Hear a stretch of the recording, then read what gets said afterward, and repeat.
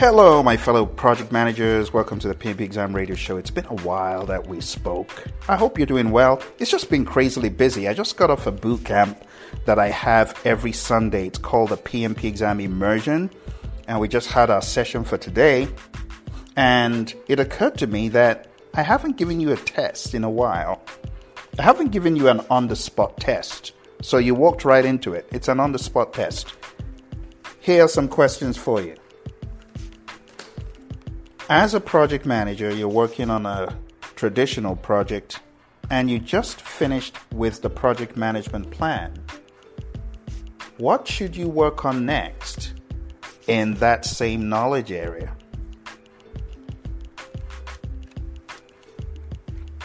Three, two, and one.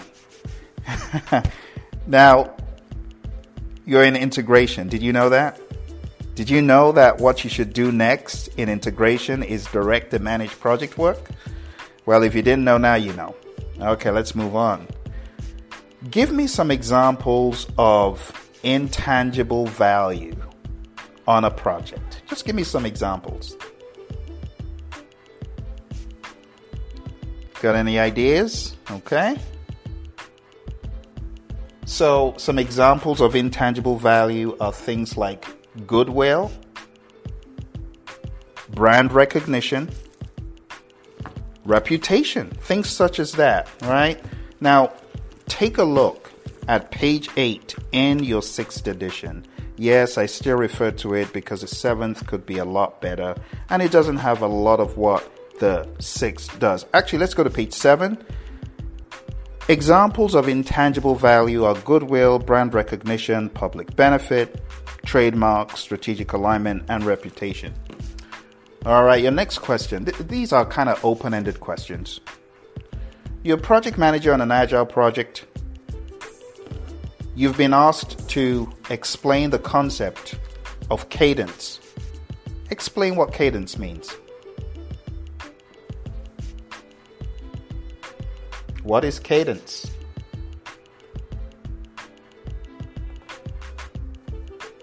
All right. So if when I asked you to define cadence, you thought of a rhythm, if you thought of the duration or time box around certain events, then you're right. So cadence in the world of Agile is really more about the duration or time boxing of certain events, such as your sprint. You could also talk about cadence when it comes to things like release and so on. All right, but sprints are typically what we mean first when we talk about cadence. You can refer to it as a pulse, if you will. It's a flow in which work gets done and which stuff gets delivered. Very good. Can you explain to me what a product owner is? Who a product owner is on a project? Product owner.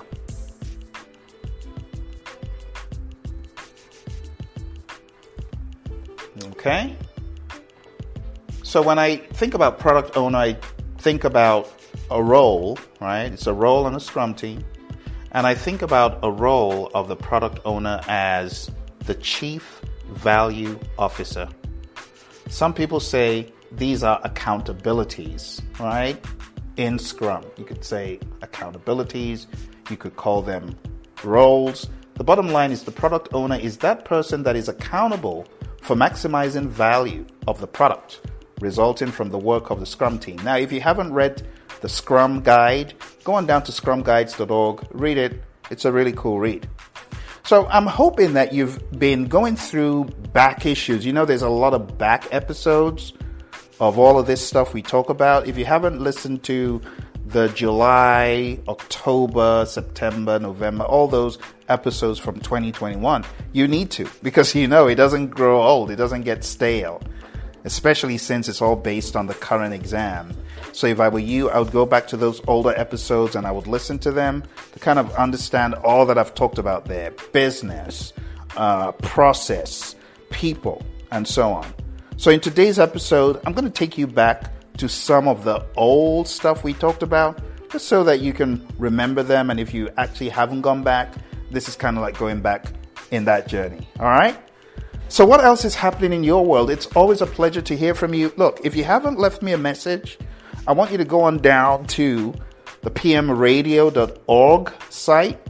And when you go to pmradio.org, you will be able to leave me a message. pmradio.org. Just go on down there. It'll take you to the anchor.fm page and just hit message, right? It's down on the right. I would love to hear from you. Leave me a voice message if you can. And if you can't leave me a voice message, at least just leave me a written message. One of those. But if you click message, you can actually leave me a voice message. And you know what? I'm going to answer your question. I'm going to play it in one of our subsequent episodes. It's going to be a win for you and for me. I want to hear from all of you wherever you are in the world. So many of you tune into this podcast from India, from various parts of Asia, to mention the entire continent. Some of you are in Africa. Some of you are in Europe. Some of you are right here in America. I want to hear from all of you, wherever you are in the world. Okay? All continents. In fact, I believe that all continents, I have people listening from North America, Europe, Africa. I'm not sure about Antarctica. Can you surprise me if you're out there in Antarctica, anywhere else I haven't mentioned, or you're out somewhere in the ocean that I haven't mentioned? Why don't you do me a favor? Drop me a comment. I'd like to know. I know I've got friends in South America. All right, so I look forward to hearing from you. Let's go into some back episodes. And while we're at that, leave me a message, will you?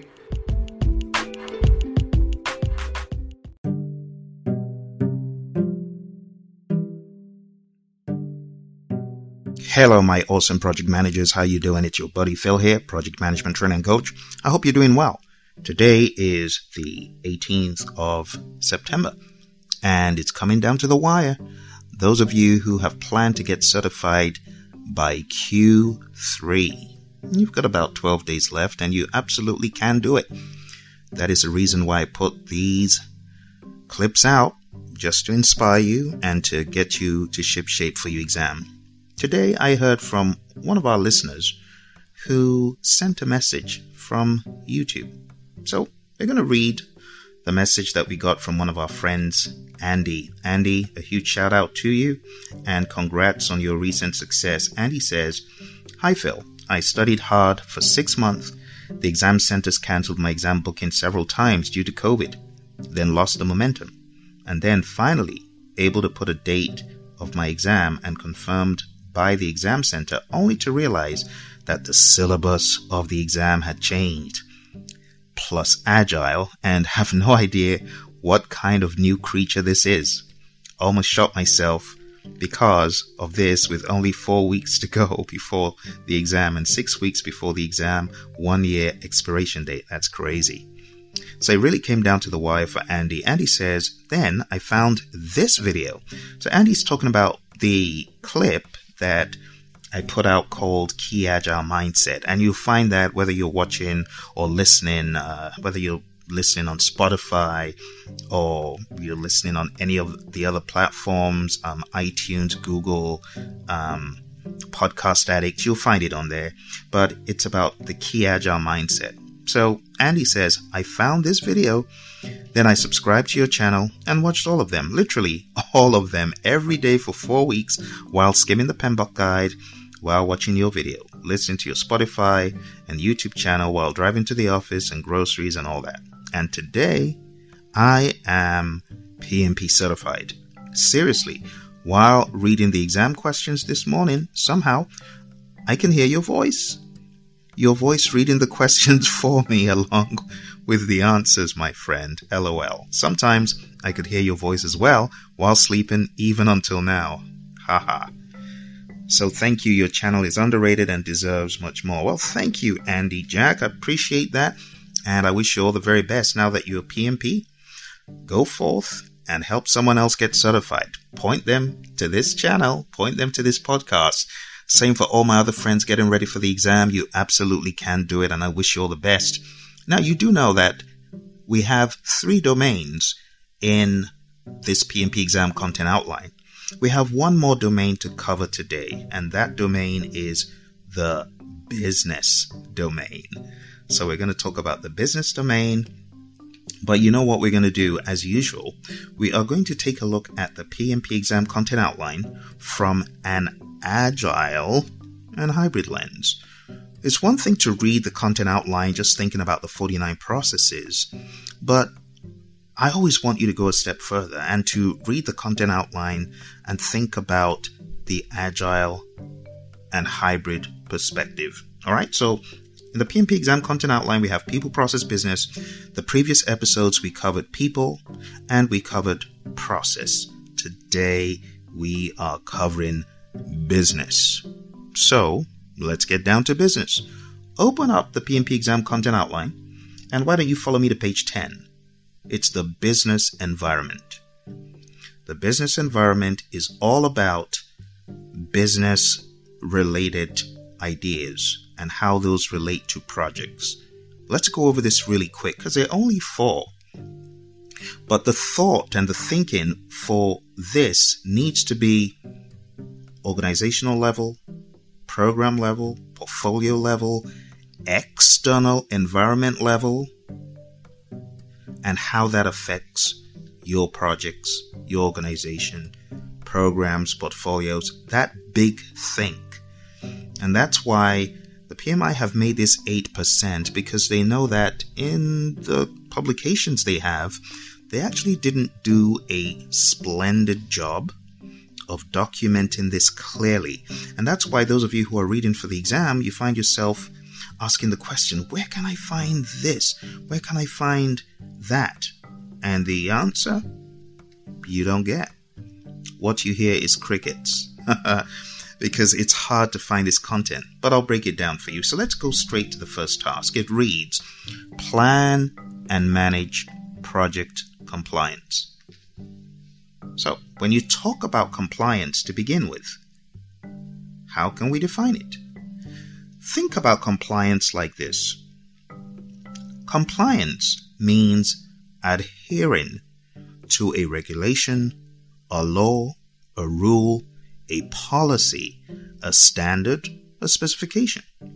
And when we talk about this in business, compliance is linked to corporate governance. What is governance? Governance is the framework within which authority is exercised. It's the framework in which rules, regulations, and practices are upheld in the firm. So it's very firm level driven.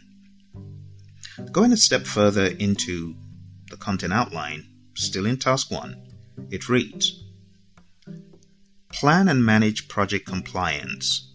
First enabler, confirm project compliance requirements. So we're talking about requirements for security. This could be physical security, it could be data security, it could be health and safety, it could be regulatory compliance. So all those compliance requirements need to be identified. And guess what? In the world of predictive, we often say the project manager should identify these, and they have the accountability and the responsibility for this. But you know the truth? From a hybrid and agile perspective, we need to adopt a decentralized responsibility, accountability mindset. See, that's how it works in the world of agile. So it's not just one person's responsibility. In the world of agile, it's everyone's responsibility. Are there some individuals that may have an advantage of knowing more about these compliance clauses? Of course. But it's everyone's accountability and responsibility at the team level when we talk about this from an agile perspective. We also have an enabler that says classify compliance categories, and then we have one that states determine potential threats to compliance. So think about it. Why would you classify compliance categories? Well, experience has shown that if you have categories for these compliance clauses and variables, it is easier for you to identify them, easier for you to take an account of each one. So classify the categories and determine threats to compliance. In other words, what are the risks that you would be out of compliance? And also, be honest. Does it make more sense to perhaps not be in compliance. Taking a look at a risk perspective and a risk response perspective, one of the PMI principles, they say optimize risk responses, choose the adequate risk response. Well, some organizations choose to not be in compliance. I'll give you a simple example. I was watching a soccer player today do this big old celebration and ripped off his shirt, and he knew he was going to be carded. He was not in compliance, but he decided to take the risk of being out of compliance to celebrate the goal. Now, sometimes in business, you choose to not be in compliance because the cost of being in compliance is too much. You'd rather pay the penalty than go through all these hoops and jumps and paperwork, you see. So that's another mindset that you can think about. When does it make sense to maybe not be in compliance? Okay, now this is all businessy stuff, and that's why it sounds kind of weird. Determine potential threats to compliance and then use methods to support compliance. Be intentional about your compliance, and then determine the necessary approach and action to address compliance needs. Think about how you need to act, steps you need to take, checkboxes you need to tick to address compliance needs from all perspectives, be it health, safety, risk, legal, and so on. And the last enabler simply reads, measure the extent to which the project is in compliance. So, take stock of your levels of compliance all throughout.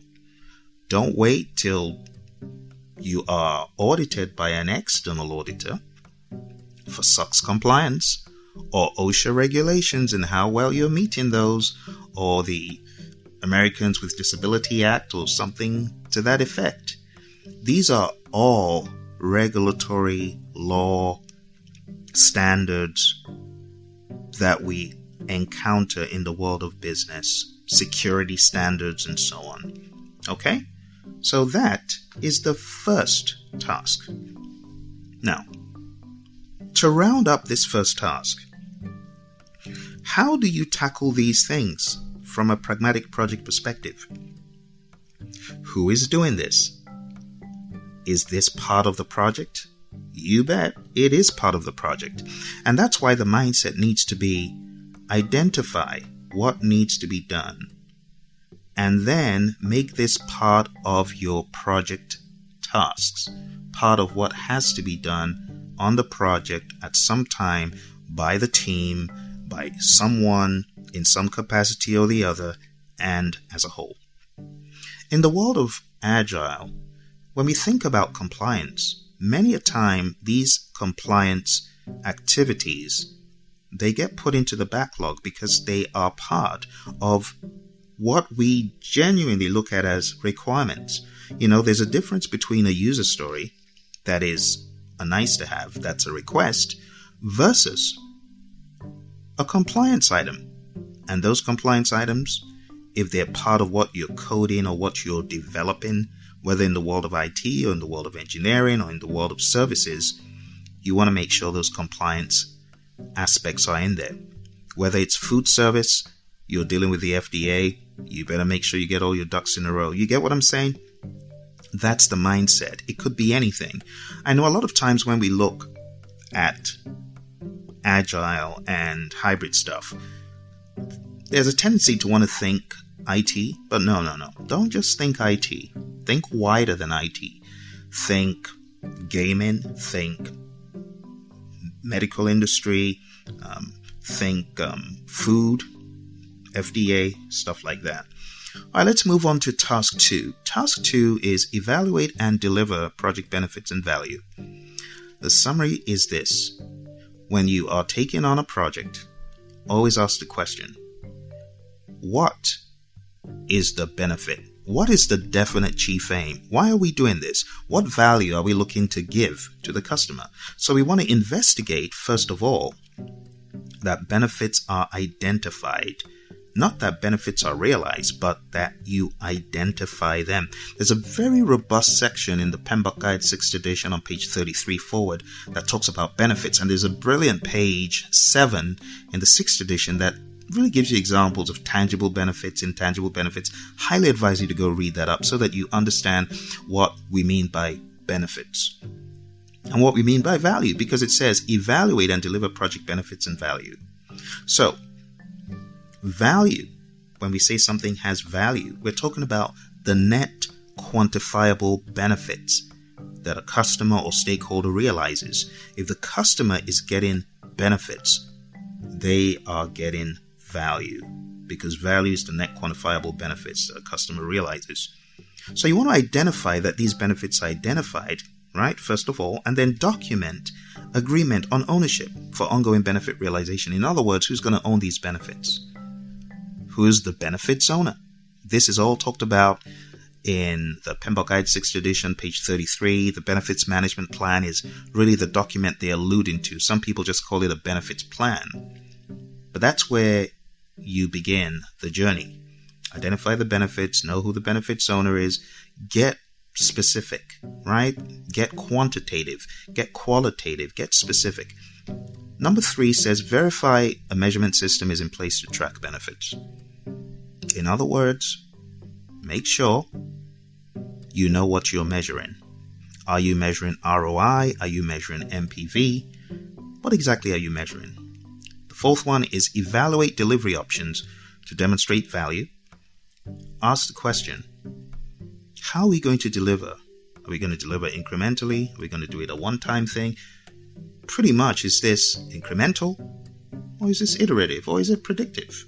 There are many questions you can ask, but you're either delivering one time or you're delivering multiple times.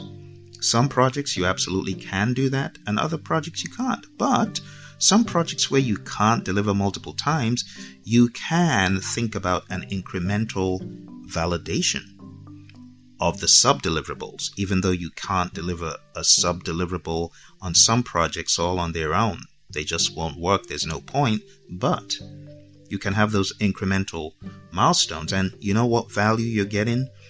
You're getting value from customer feedback. In the world of Agile, we call this MVP, the minimum viable product. What is a minimum amount of product you need to show a customer? Or what is the minimum thing you need to do? MVP doesn't have to be a product, as I've said many a time. It could actually be a discussion. But the thing about MVP, you want to get feedback to make sure you're building the right stuff. And once you know what to build, then you know how to deliver it as you think more critically and introspectively. So evaluate the delivery options to demonstrate value. When you know that this is definitely going to deliver value, ask, okay, how should we deliver it? Frequent, smaller increments? Maybe larger chunks? Maybe a one-time thing? All right.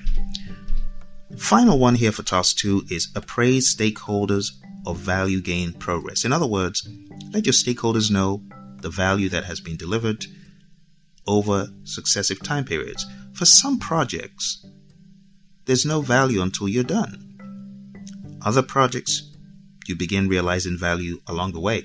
And some projects, you deliver a product and it takes another 6 months, 1 year before you realize any value from it. But it's good to know what you're dealing with. Let's go to task 3. Evaluate and address external business environment changes for impact on scope. Think about that. External business environment changes. Let's talk about the crazy pandemic.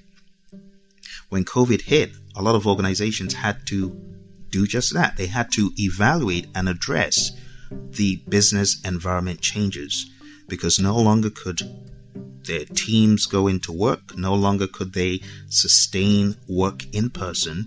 It had to be done by small teams coming on different shifts. It had to be done for some companies, like training companies. They had to change how they were doing stuff. And this is all they're saying in task 3. Constantly, as a good project manager, evaluate external business environment changes for the impact on scope. If the scope needs to change it. So you were thinking of building this big old 10-story structure to house your team, and then COVID hit. And you got 1,000 workers who don't need to be in the office, but you're about to fork out $50 million on a new building, and it's going to 2 years, and you see what I'm saying? This is when we need to think in an agile fashion, because maybe that's not the best use of your resources at this time. You see, So evaluate and deliver project benefits and value. And then when you know what value you're thinking about, constantly evaluate and address external business environment changes for impact on scope, because you may not be able to realize that value, those benefits of housing your team in this new structure, because the environment has changed. And that's a pretty drastic example.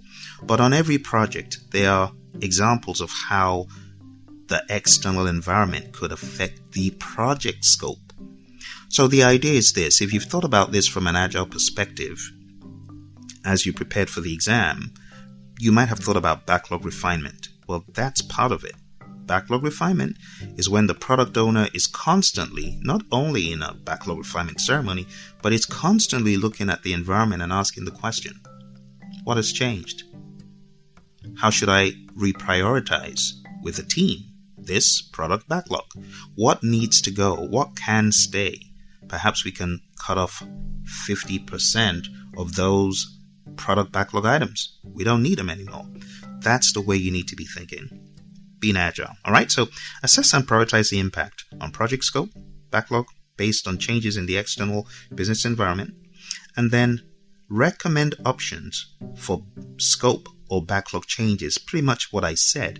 Based on the business environment, you may need to make changes to the product backlog, schedule changes, cost changes, and then continually review external business environment for impacts on project scope, the backlog. It's a constant thing.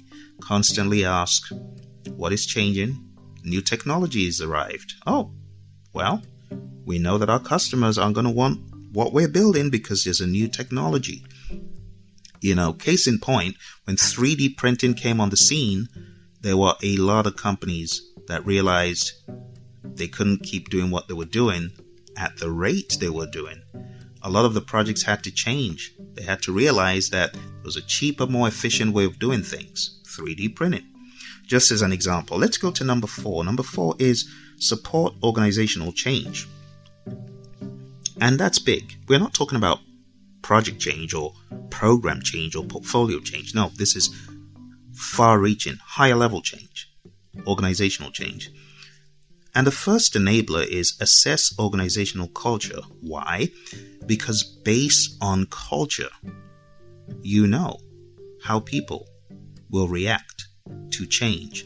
You know how people will be when you announce a change is coming. Some firms are just change averse. Some firms, they're deeply rooted in tradition, and they just find a hard time changing to anything. So assess your organizational culture and understand how best to deliver your project outcomes and outputs so that it will be taken in a productive manner. Some projects try to do too much too soon. They haven't assessed the organization's culture, and they are harming the organization by doing too much too quick.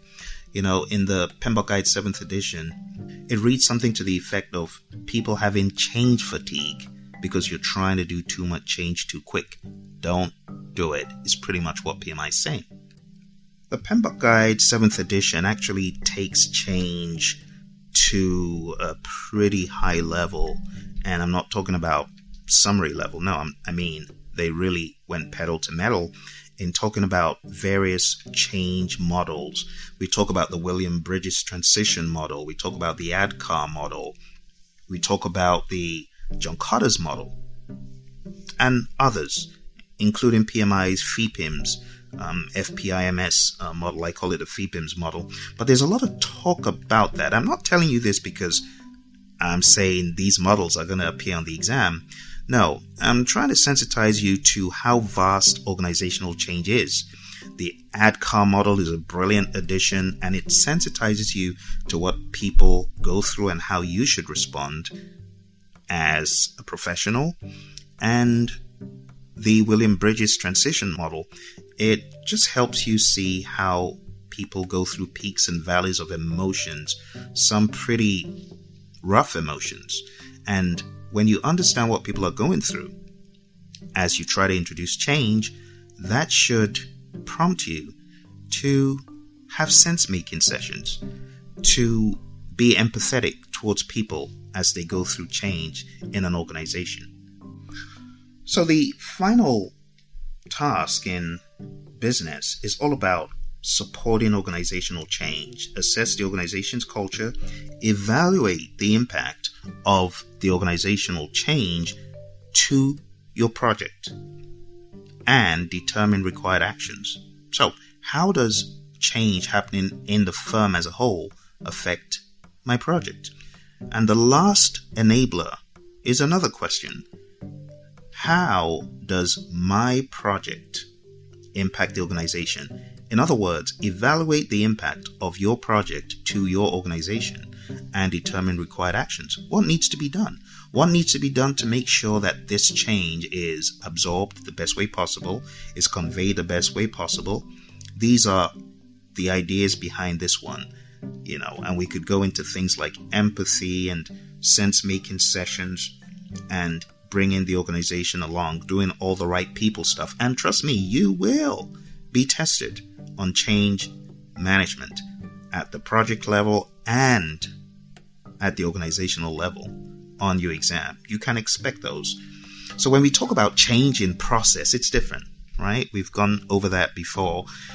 Talking about change on the process level, it's all about, artifacts and deliverables and process and stuff.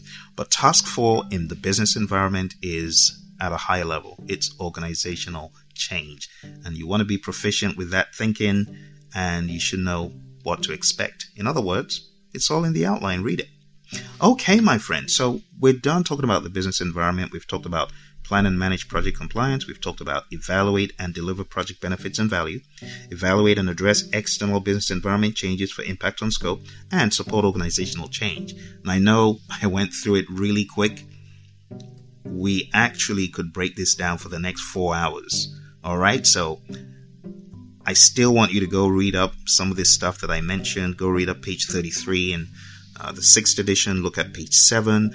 Open up your Agile Practice Guide. Just mine for some information regarding this along these lines, and put on your organizational change thinking cap when you get into the exam. All right, I hope this has been of help to you. Don't forget to hit like if you can, if you're watching this on YouTube. Share with your friends. Please subscribe. Please, if you're enjoying it, I want you to give it a thumbs up. I want you to give it a rave review. And I wish you all the very best on your exam. You take care, and I will speak to you again very soon. Bye for now.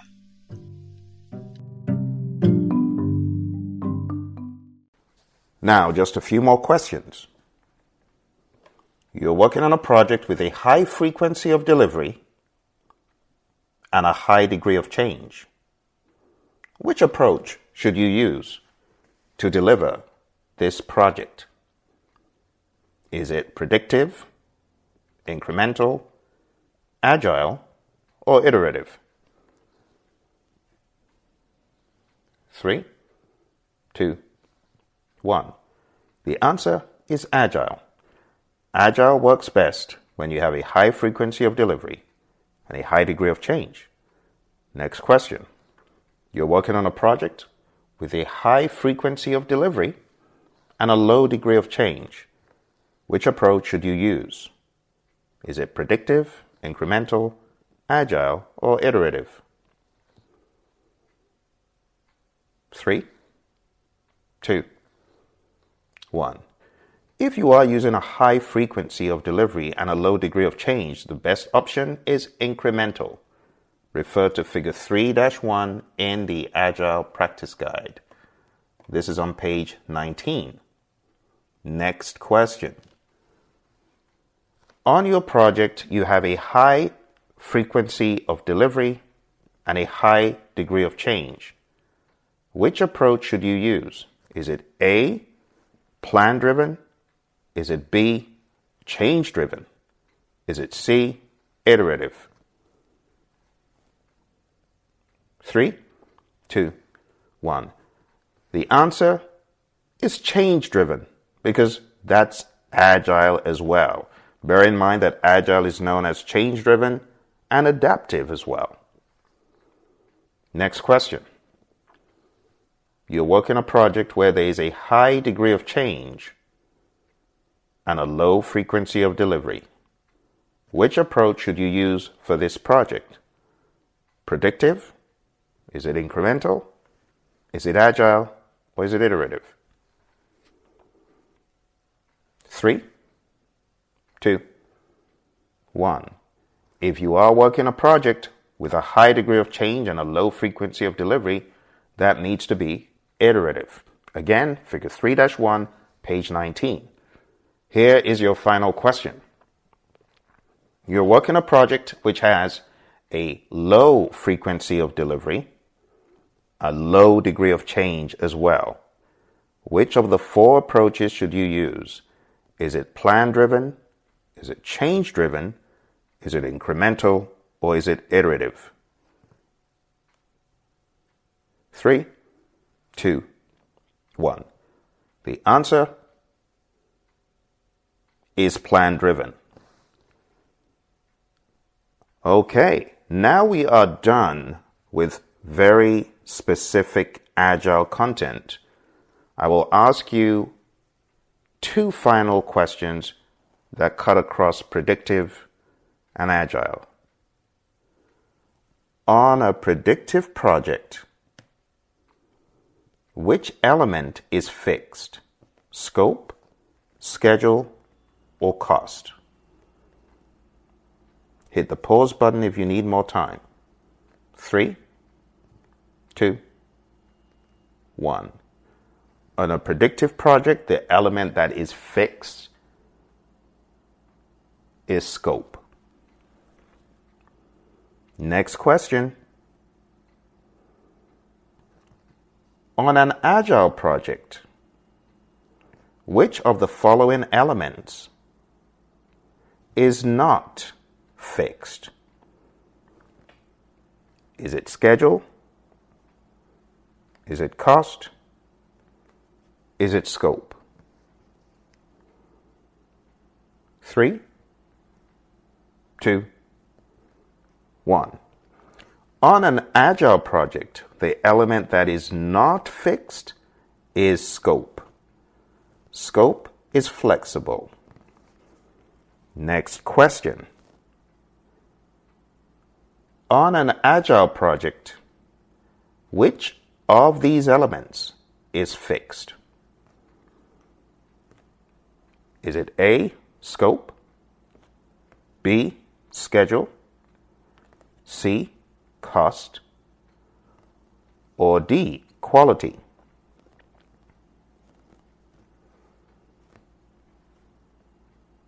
Three, 2, 1. That was a somewhat trick question because 2 of the options are correct. The answer I was looking for is schedule and cost. In the world of Agile, we fix those parameters. We have a stable team. We have a team. We understand the cost. We have a time box, a sprint, and whatever we can fit within the sprint, we do. The sprint is fixed. That's the time box. The team is fixed. Could more people join the team? Absolutely. But we know what we are working with, cost-wise and schedule-wise. Those are the fixed elements in the world of Agile. Final question. On a predictive project, which elements are not fixed? 3, 2, and 1. The elements that are not fixed are schedule. The elements that are not fixed are schedule and cost. And that concludes our review for today. Thank you very much. I hope this helps you. If you are struggling with your PMP prep and you're looking for a course to boot you into shape, you need to go on down to projectmanagementmasterclass.com. That is projectmanagementmasterclass.com. In the next few days, this weekend, starting on the 30th of October, this will be our final masterclass for 2021. This is your final chance in 2021 to join me for 4 weeks combing through all of the content for the PMP exam. I look forward to seeing you. Take care and bye for now.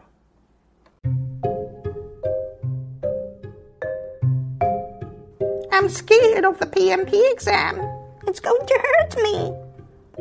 Don't be ridiculous, boy. The exam can't hurt you if you've prepared well for it. But I've heard horrible things from other people who've taken the test. Well, what those people didn't tell you is they didn't prepare in the best way possible. They didn't consult with your friend Phil at Praizion Meeting. My advice to you before the exam is to go on down to the website, praizion.com, Praizion.com. Do you mean Z-I-O-N? Yes, Z-I-O-N, if you pronounce Z as Z. Go on down to praizion.com.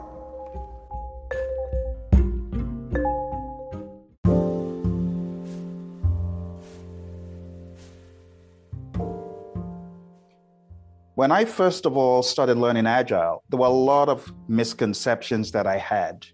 I was actually confused about the difference between Agile and Scrum. I really wasn't able to laser focus and understand what exactly it was and best practices and how to tailor the implementation of this whole Agile mindset. I was unable to clearly delineate fact from fiction.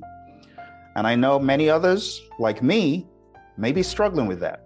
So today, we're going to be taking a look at 10 common misconceptions in the world of Agile. Let's take them down one by one. Number one, thinking Agile is a methodology or framework. Agile is not a methodology, and it's not a framework. Rather, Agile is a mindset, and the best place to get started to understand what exactly I mean by saying it's a mindset is none other than the website known as agilemanifesto.org. So let's go to agilemanifesto.org, and I'm going to show you really quick what exactly Agile is, taking a look at the values and the principles in the manifesto. So in the Agile Manifesto for software development, by the way, software can be replaced with products because a lot of companies use Agile these days, not just software anymore. So it reads, we are uncovering better ways of developing software by doing it and helping others do it. Through this work, we have come to value individuals and interactions over processes and tools. In other words, value people more than processes and tools. Working software over comprehensive documentation, but I would like to replace that word software to make it more robust and more applicable to a number of industries. Let's take out the word software and let's replace that word with the word product. So we're going to think of this as being working product over comprehensive documentation. In other words, we value a working deliverable, a working item over lots of documentation without a working product. A working product comes first. Now, I want you to take note, it's not saying instead of, it said over. So individuals and interactions over processes and tools, we value that. We value working product. We value customer collaboration over contract negotiation. And we value being able to respond to change over following a plan. Just take a look at the likes of Blockbuster. Take a look at the likes of Kodak, Toys R Us, TM Lewin. It's an endless list of individuals and companies that will tell you they value being able to respond to change. This crazy pandemic, being able to respond to the marketplace conditions and things such as that. We value that over following a plan. That's really what that value is saying. So Agile is this mindset, my friends. It's this mindset. If you scroll down and you click on 12 principles, You can read through the 12 principles, and I've covered them quite a lot on this channel. But let's focus on number one. Our highest priority is to satisfy the customer through early and continuous delivery of valuable, again, replace the word software with product. So when you boil it down, the mindset is one of customer focus. It's one of customer, I call it hyper focus. Because a lot of times when you're in the world of traditional or predictive and you hear some of these vendors or contractors talking about change orders and jubilating, oh, that's another one. That's that boat I was waiting to get. That change order is going to help me.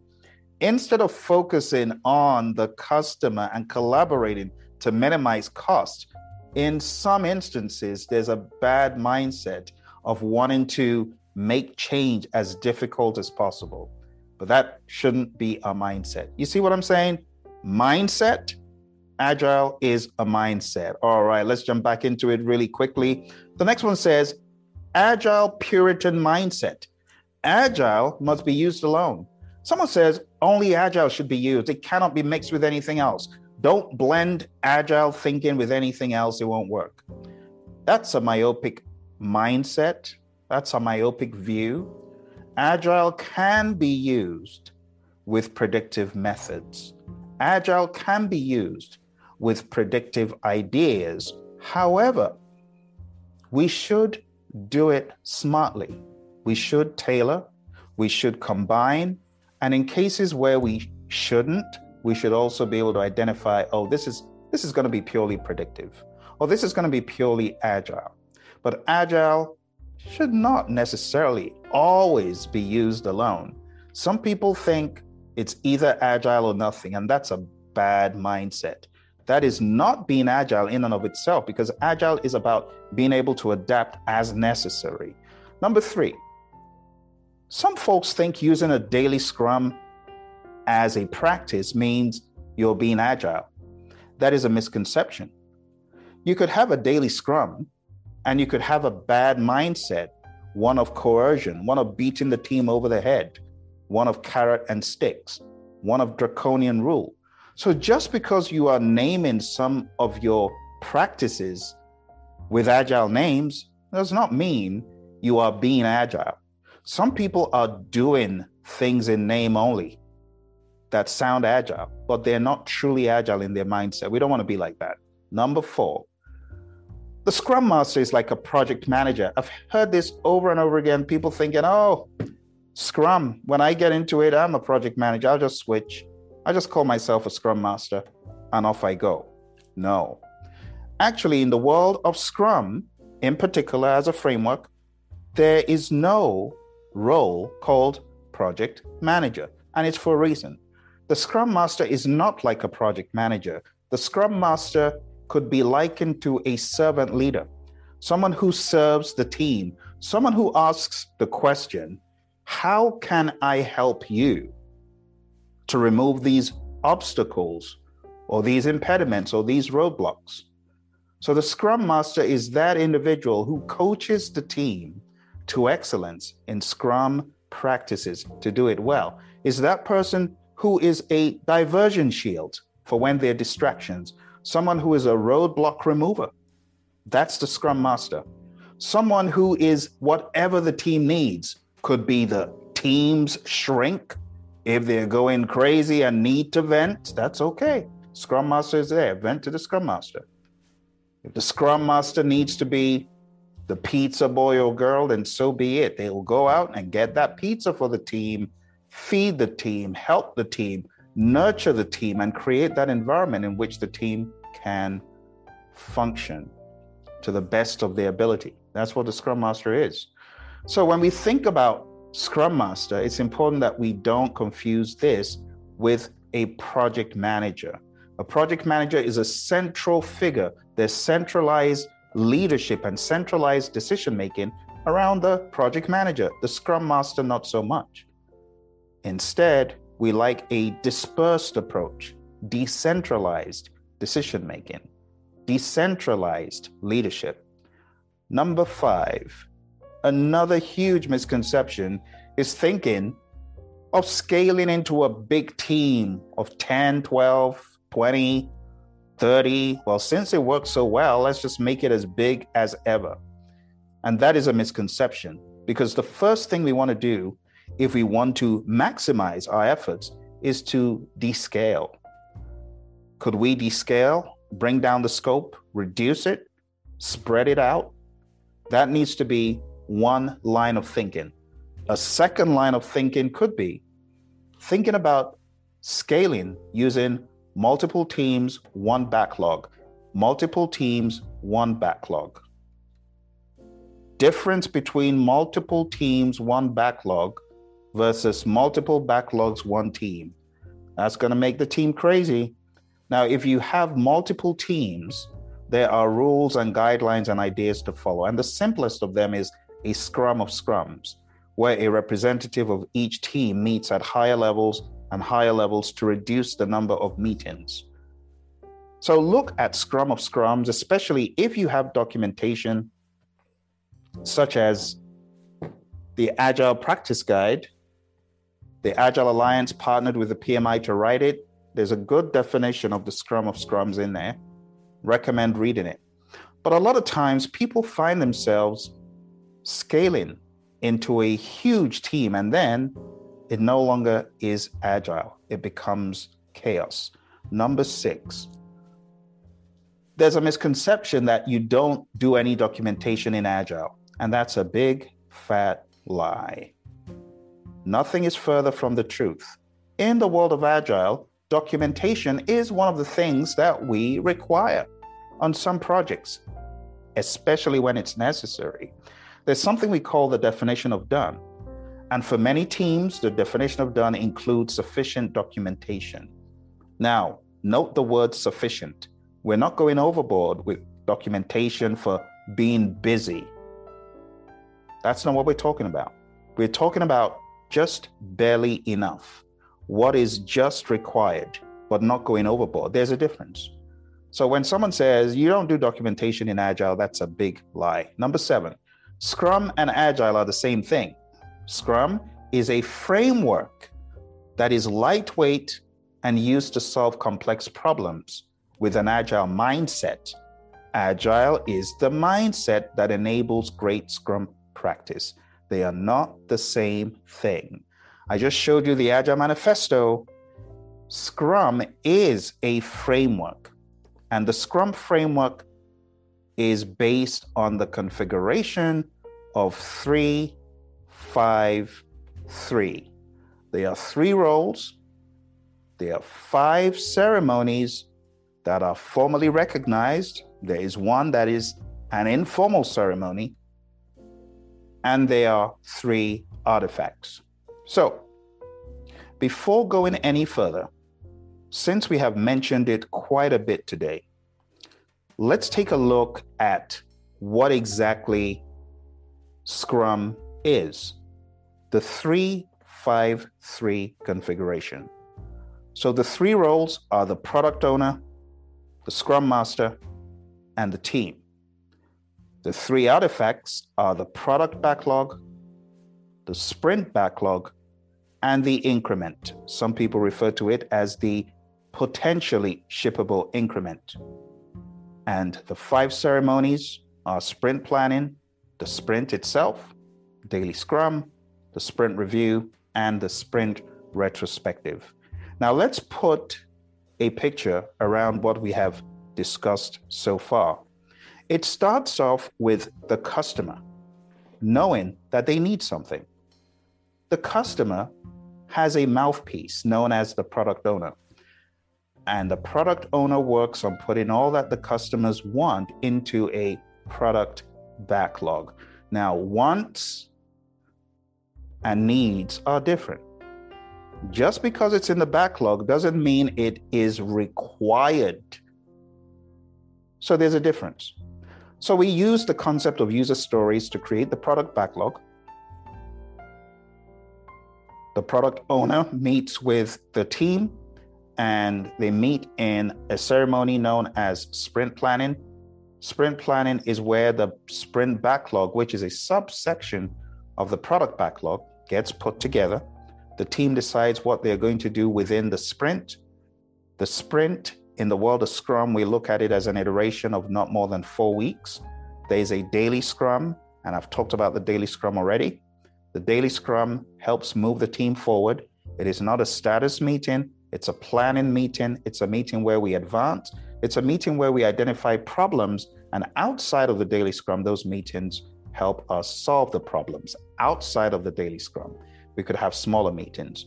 In the middle of the sprint, there will be backlog refinement to prime the backlog, to better understand the requests, and to get them to what we call a ready state. The increment at the end of the sprint will be derived. We will have a sprint review ceremony where we obtain feedback from the customer about the increment. We also work with the customer to identify if additional user stories are generated, could be used, could be put into the product backlog. But more than anything else, we want feedback. This is a good time to build trust with the stakeholders. Ultimately, we will have a retrospective, and it's very different from our lessons learned in that in a retrospective, we look for 1 or 2 items, and those items are items of improvement. We make them SMART goals, specific, measurable, achievable, realistic, and time-framed, and we endeavor to do these things in the next sprint if possible. It's not a must, but it's good practice. And this is a difference between a lessons learned and a retrospective. A lessons learned, you could go away without any actions for whatever next cycle you're working on. But in the retrospective, we look to improve. So we have these items, they're put back into the sprint backlog for the next sprint, and we improve. So Scrum versus Agile, you've seen. Agile is the mindset. The Agile Manifesto I showed you in the beginning. Scrum is the framework I just showed you. Number 8, comparing Agile to Waterfall and dismissing it entirely. Some folks compare Agile to Waterfall as if it's apples to apples. No, it's not. Waterfall, if you wanted to call it Waterfall software development, yes, it has its place. Predictive project management has its place where we're dealing with enormous risk, potential loss of life, catastrophic outcomes if we do things the wrong way. Agile is not used for projects like that. So it makes sense to understand that predictive project management coupled with as many good Agile practices baked in makes sense. So comparing Agile to Waterfall and saying, well, forget about Waterfall, forget about predictive project management, it's hopeless.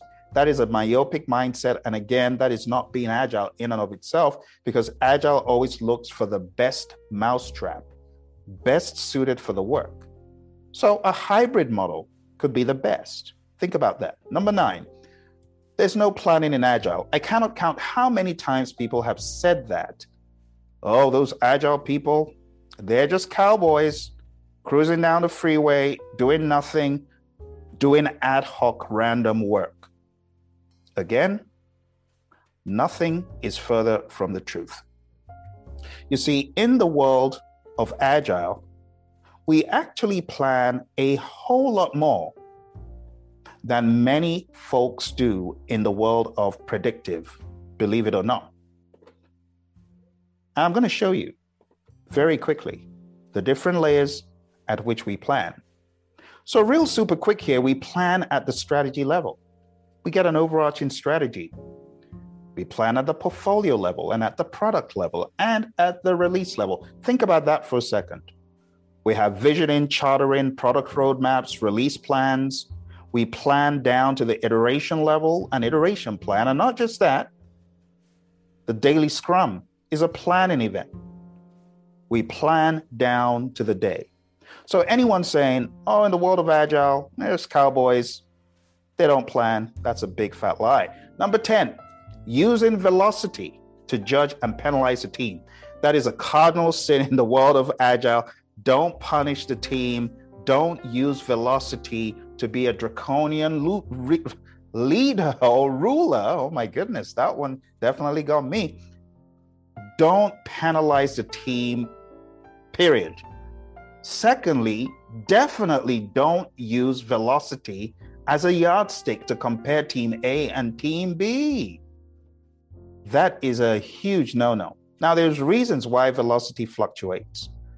It could be capacity issues. It could be you're dealing with a copious flow of work. Maybe Scrum is not the thing for you. Maybe it's Kanban. Maybe it's DevOps. But using velocity for any reason to penalize a team is a cardinal sin. Don't do it. Instead, look to solve problems. Believe you hired adults and work with the team to help them solve their own problems. And then you get better ownership and better results. Research has shown that the most lasting results, it comes from self-organizing teams. The best architectures, requirements, and designs comes from a self-organizing team. So don't judge the team using velocity. Instead, take a look at history, use empirical data, and let them solve their own problems. Number 11, this is a huge, huge problem in many companies. Indiscriminately large, lumbering scaling techniques. I call them wolf in sheep's clothing scaling techniques, because even though it's called an agile scaling technique, you take a look under the hood and you see a nightmare of various potpourri pieces of confusion threaded together under the auspices of being agile. And nothing is further from the truth.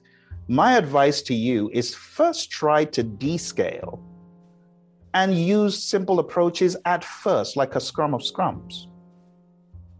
I would also advise you to do this. I know a lot of folks think Ken and Jeff have done their bit and they should move out of the way. And that's a bad mindset. What am I talking about? The co-creators of Scrum. They both have different takes on scaling. And I would advise that you study what they have had to say about scaling. I'm not asking you to go take any certifications of theirs. I am not affiliated with any of the organizations, but common sense suggests if you want to scale what someone produced, find out their take on it. So I encourage you to take a look at Scrum Inc., take a look at scrum.org, and on the side of scrum.org, take a look at the Nexus Guide. Actually, look for my video. I'm going to endeavor to put it in the comments below. Look for my video where I cover the Nexus Guide, because Ken's company has a certification called the SPS, Scale Professional Scrum, that's based on the Nexus Guide.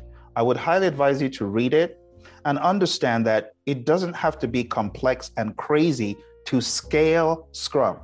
It doesn't have to be. All right? So take a look at that, read it, do some studying, and understand, I definitely do not want you to fall into this trap of indiscriminately large, lumbering, blumbering scaling techniques that shouldn't even be called agile. They should be called something else. If you've been around long enough, you know what I'm talking about. Don't fall into the trap of indiscriminate scaling using these wolf in sheep's clothing techniques. Finally, agile in name only. There's some companies who say, oh, I see what agile is. It's just the same thing we do. We'll call our lessons learned a retrospective. We'll call a status meeting a daily scrum. We'll call a Gantt chart a roadmap. No, but it will amaze you that there are some organizations that do that. They are agile in name only. It's a huge mistake. To be agile, you need to think agile. All right? I hope you enjoyed this. Let me know your comments. What other major errors have you seen in people's or companies, entire companies' approach to agile? I'd really like to know. If you can share with me in the chat, I'll really appreciate it. You take care and talk to you soon.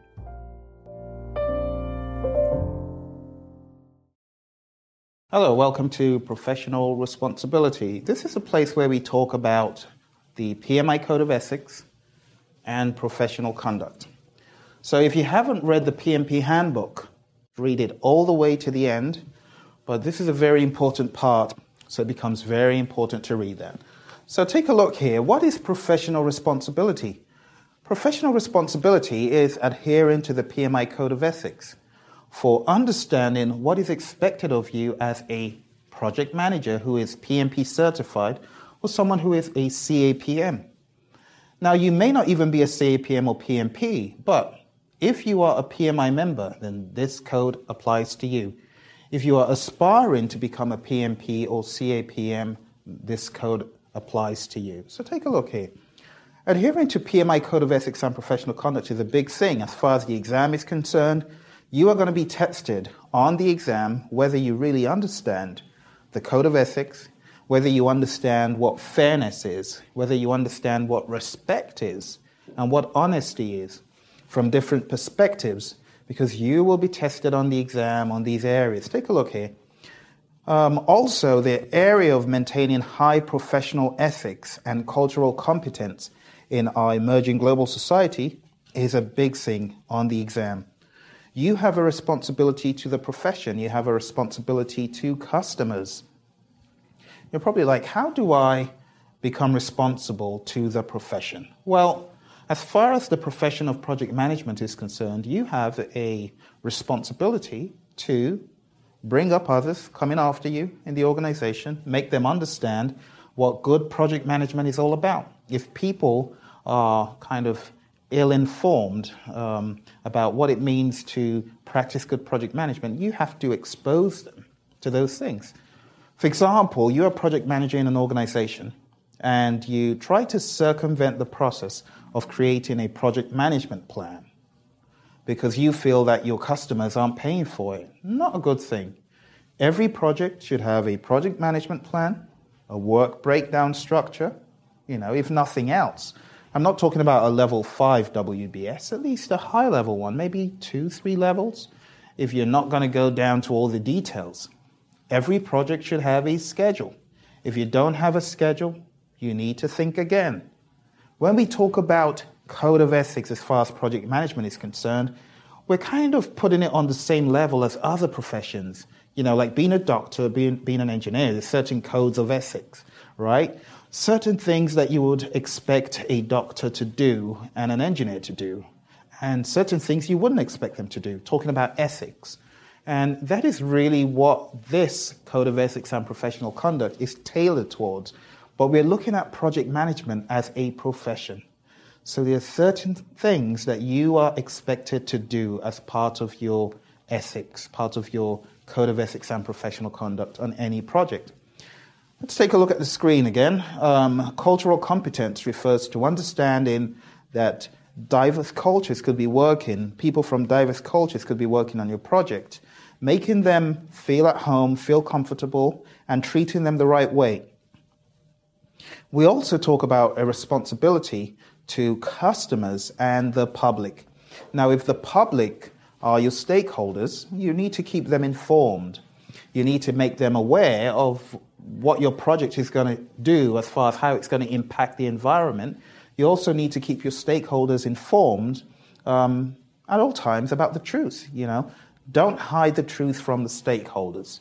Let them know how the project is proceeding. Don't lie. Basically, that's what it's saying here. Take a look.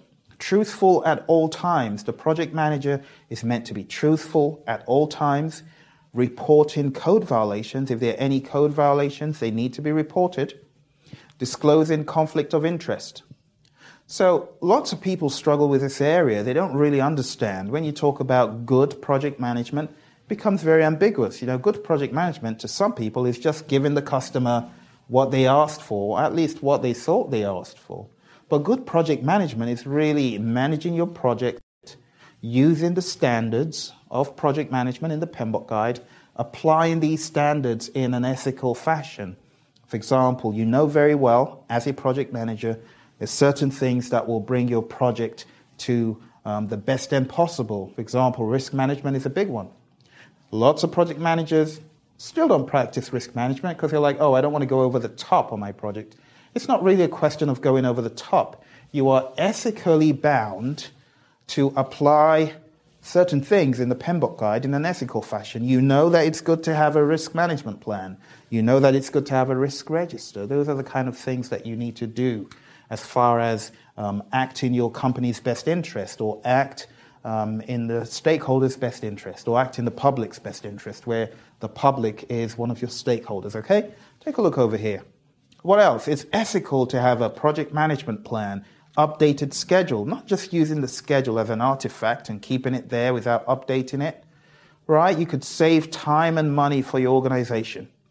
The work breakdown structure is another big one. Use a work breakdown structure, save resources.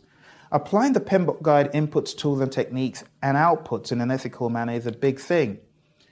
Now, trade-offs is one of the things people try to shy away from. What do I mean by trade-offs? Trade-offs. You've ever worked on a project where your stakeholder's like, no, I want this in 2 weeks, and you're like, I know he can't get this in 2 weeks, but I'm not going to tell him that I can't get it done in 2 weeks.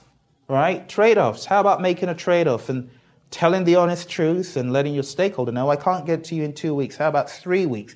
Or how about 2 weeks, but I cut back on some of the scope? Or you're working on another project and your stakeholder tells you, this software has to be implemented by the 31st of December. And you know very well you're not going to be able to make that happen for her. Instead of telling her, oh, let's try and push out the schedule, or let's try and cut back on the work, you keep quiet. You refuse to trade off. Another example is your boss comes to you and throws a piece of paper on your desk and says, I want you to make that happen in the next 2 months. But you know that these implementations take 3 months, 4 months. Or they're like, I want you to tell the customer that we can get this done in the next 5 days. But you know that you can't. You're not telling the truth. Trade-offs, those are good things, good means of trading off between time, cost, and scope. We just call your attention to managing the triple constraint. Look over here. Do you remember that? You remember the triple constraint? You probably remember, let's put time over here. Let's put cost over here and scope. Now, this could be in a variety of ways. But on any project, if you increase the scope of the project, right, you could very well end up increasing cost and time. All right, so as a project manager, you need to manage the triple constraint in an ethical fashion, understanding that if someone asks for additional scope, be honest about what it's going to do to the time. It's going to make the time a lot longer. So be honest. What it's going to do to cost, that is really what the Code of Ethics is geared at. I think you get the picture now. So the Code of Ethics goes a little bit more beyond just the EEO, just being ethical as far as what you understand it today. It talks about ethics from a project management standpoint, okay? Certain things which you are obligated to do as a project manager. Another one is, talking about the project management body of knowledge. You need to contribute to the project management body of knowledge. How do you do that? By bringing up junior project managers, by explaining project management to them, by having a mentoring program, by sharing lessons learned and things like that. Very important. Take a look here. What else do we need to be aware of? One of the reasons for most IT projects being over budget and behind schedule is because people refuse to trade off. They refuse to have trade-offs with stakeholders. They kind of try to fluff over the issue, and at the end, the project fails. You'd be very astonished to find out how many projects fail. I was reading a report a few days ago of how many projects had failed. There's a very high-profile project that failed. It cost billions. Well, I should say hundreds of millions, not a billion yet. It will soon be a billion because right now it's about 650 million. This project, that is, it kind of looks like it's about to fail. And they first put 450 million in it, then they put 150 million in it, making it 600 million, and now they've extended it to 2011. It was meant to have ended since, I believe it was 2004, and they kept on pushing it out over and over again. It's a very high-profile one. In fact, if you look for the top projects that have failed, you will probably come across this project that's about to hit 1 billion. Isn't that ridiculous? Why? Because project managers are supposed to be custodians, good custodians of resources, good custodians of money, good custodians of whatever the company provides for the project, and the project should be managed in a very stringent fashion because it's part of your Code of ethics and professional conduct as a project manager. Now take a look over here. One of the things that people often say on a project is, oh, that's non-negotiable. We can't do that. Or I can't budge. My manager won't let me budge. Well, trade-offs, going back to trade-offs. It's unethical to just accept those unrealistic timeframes, knowing that you can't meet them. The project manager, as you can see up there in the first bullet, project manager has a job for planning. The project manager has to be honest. The project manager has a duty to be truthful. Individual integrity is another big one. Protect the IP rights of others. Now let me ask you this. You probably have seen this sign in many places. What does that mean? Maybe you see something like that. What does that mean? That means that Joe, right, has a copyright of whichever information you're looking at. So let me ask you this question. You work for an organization and you were key in developing a new methodology that has been patented and documented. And you go to another organization and you discover that they could use that technology and that information that has been documented. What should you do? A, should you just use it? Or B, should you go through the right channels before you use it? Even though it's your creation, right? You don't own the absolute copyright to it. Now, let's say Joe worked on something. At the end of the day, Joe works for, let's call it XYZ Corp. Right? Now, Joe created that, but he works for XYZ Corp. He doesn't own the copyright to that anymore. XYZ Corp does. So part of the thing about the corporate, working in a corporate and ethical manner is understanding that XYZ Corp owns the copyright. And looking at the screen here, you, the project manager, or you, whoever's working on the project, you have to protect the IP rights of others, right? The intellectual property rights. So whatever you don't own, whatever's not your copyright, you can't just take it and use it. The other bullet there is no personal gain, no bribes, respect for yourself and others. One of those bullet points, change my SPI, that's a true story. There's once someone asked me, could you please change my schedule performance index? My project looks really bad. Senior management's going to beat me up. I'm like, no, I can't change it for you. It's my ethical obligation to let everyone know what the SPI is on this project, okay? What else? Do what is ethically right. Report violations, violations regarding work, people trying to circumvent work procedures. Maybe there's a way that work is being done in the organization and someone is trying to shy away from it. You have to expose those violations, okay? Take a look up here. Enhance your individual competence. Promote interaction among stakeholders. Copyright laws. You ask the question, can I just make a copy of this software application and share with my friends freely? No, you can't. You don't own the copyright. Duplicating audio and music. Forbidden. Who owns the copyright for your work at Company X? Of course, you know it's Company X, not you. So always put your company first and put the stakeholders first. Put the stakeholders' needs first. In this next slide, we see that violations need to be reported. What kind of violations are we talking about?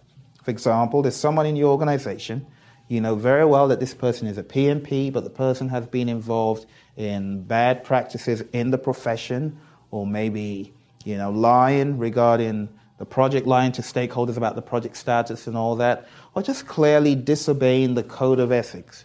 Those violations should be reported. It might not even be PMI related. Maybe it's something regarding someone in a different profession and the person is circumventing what needs to be done. The PMI says those violations have to be reported. What else do we have up here? Contribute to the project management knowledge base. I've already talked about that. Resolving conflicts of interest, identifying and understanding cultural differences, and communicating with stakeholders in the best way. So let's have a bit of question and dialogue at this point. Let me ask you a few questions and see if you really understand what we've talked about so far. So question 1, take a look here. On the day of completion, a stakeholder asks for a feature that you mentioned at the beginning of the project, never mentioning it in this phase, in the test phase until now. What could have prevented this? What could have prevented it? Good stakeholder management, which is part of your code of ethics. Here's another one. You work for a software giant bidding on a global project. A competitor is also bidding. Unbeknownst to your boss, you have new employment with this rival company scheduled for later this year. Now they've asked you to spearhead the bidding process. What should you do? You have to take yourself out of it. But before you do that, disclose the conflict of interest and let them know why. Your sister is bidding on a project in your organization. It is a publicly held organization and you are the COO. What should you do? As usual, it's a conflict of interest. You have to take yourself out of the bidding process after you have disclosed the conflict of interest. Question 4. You know that George lied about being certified as a PMP. What should you do? Once you say you know that someone lied, it probably means that you've, 1, checked the PMI registry, and 2, contacted the PMI. And if the person has really lied, what should you do? If you're his boss, needs to be fired. Right? So don't fall for the question which will say, what should you do with someone who lies on his resume? He's been in the company for the past 20 years. He lied on his resume. What should you do? A, transfer him to another part of the organization. B, fire him. Of course, you need to do what you need to do. He has to be removed. That could be looked at as criminal in some countries. Take a look at number 6. You are now the project manager. Oh, well, you've got number 5, which is George made a mess of the WBS in his planning efforts. What is the likely effect of George's blunders? You're going to have to re-baseline. The scope baseline is going to be off. Schedule may be off if you've gotten that far and so on. You're now the project manager. What should you do? Re-baseline. Your team member asks you to make a photocopy of the PMBOK guide. What should you do? What should you do? If someone asks you, you might have to educate them and let them know that's not allowed, that's forbidden, and so on. Question 8. You buy a copy of the PMBOK guide from a vendor and you discover on arrival the box is stuffed with photocopies. What should you do? And that's one you have to report to the PMI. It's a violation of PMI's property, PMI's copyright on the PMBOK guide. So that has to be reported.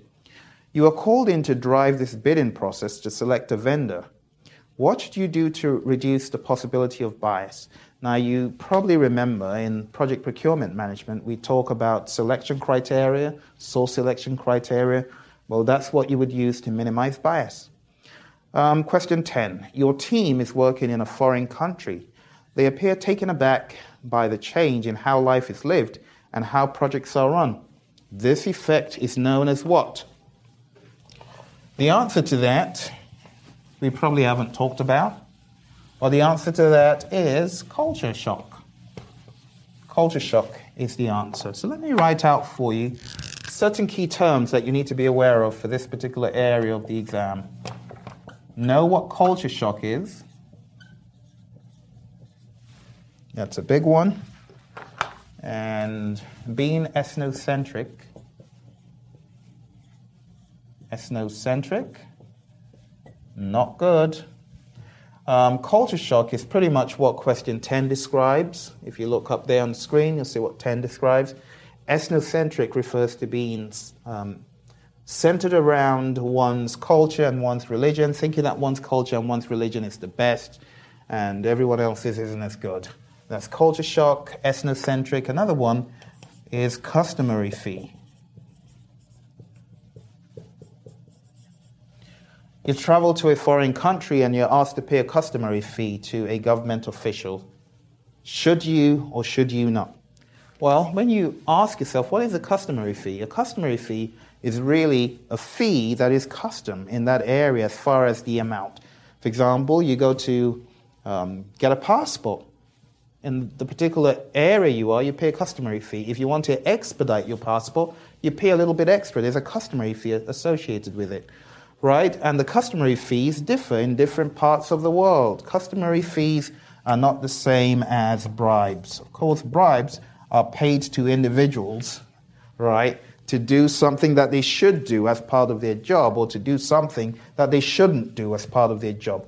There's a difference between a customary fee and a bribe. So do be aware of that. On the exam, you could be asked questions to that effect. Question 11, take a look. You're working with a risky vendor who has been known to under-deliver in previous projects. What should you do? You might want to think about risk transference. Think about transferring the risk, all right, to a third party. So you could transfer the risks by purchasing insurance or performance bonds, a very good way. Question 12. Your boss asks you to implement a risk deflection strategy. What is risk deflection? What does he mean by that? Risk deflection is the same as transferring the risk. So when you think about deflection, think about risk transfer. Okay? What else? Some other words to be aware of is, let's talk about functional organization. That is one of the things. Organization.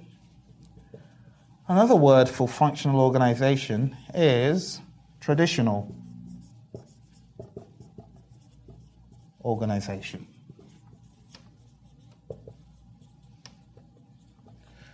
Some other key things to be aware of for the exam. Another term is projectized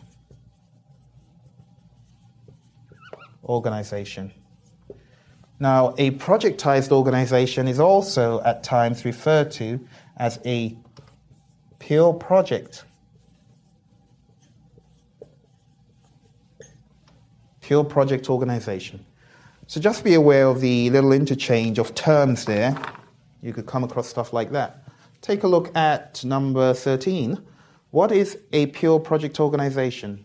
Obviously, you can answer the question. It's a projectized organization. Okay? And let's talk a little bit about the Code of Ethics, and then we'll round this section up. The PMI Code of Ethics and Professional Conduct was developed with lots of input, participation from the global project management community. Commitment to the ethics is taken very seriously, and all practitioners are held accountable to the code. So what's the vision of this Code of Ethics? The vision is people should be committed to doing what's right, what is honorable. Practitioners should aspire to meet the high standards at work, at home, and in service to the profession. The purpose of the code is to instill confidence in the project management profession such that if anyone ever heard that you're a PMP, they'll have probably a lot of respect for you. Or you told someone, I have a PMI certification, I'm CAPM certified. It gives you credibility, but with that credibility should also come that ethical expectation, those expectations that, high code of ethics and so on. Okay? Who does this code apply to? All PMI members, people who are not members of the PMI, but fall under one of these groups.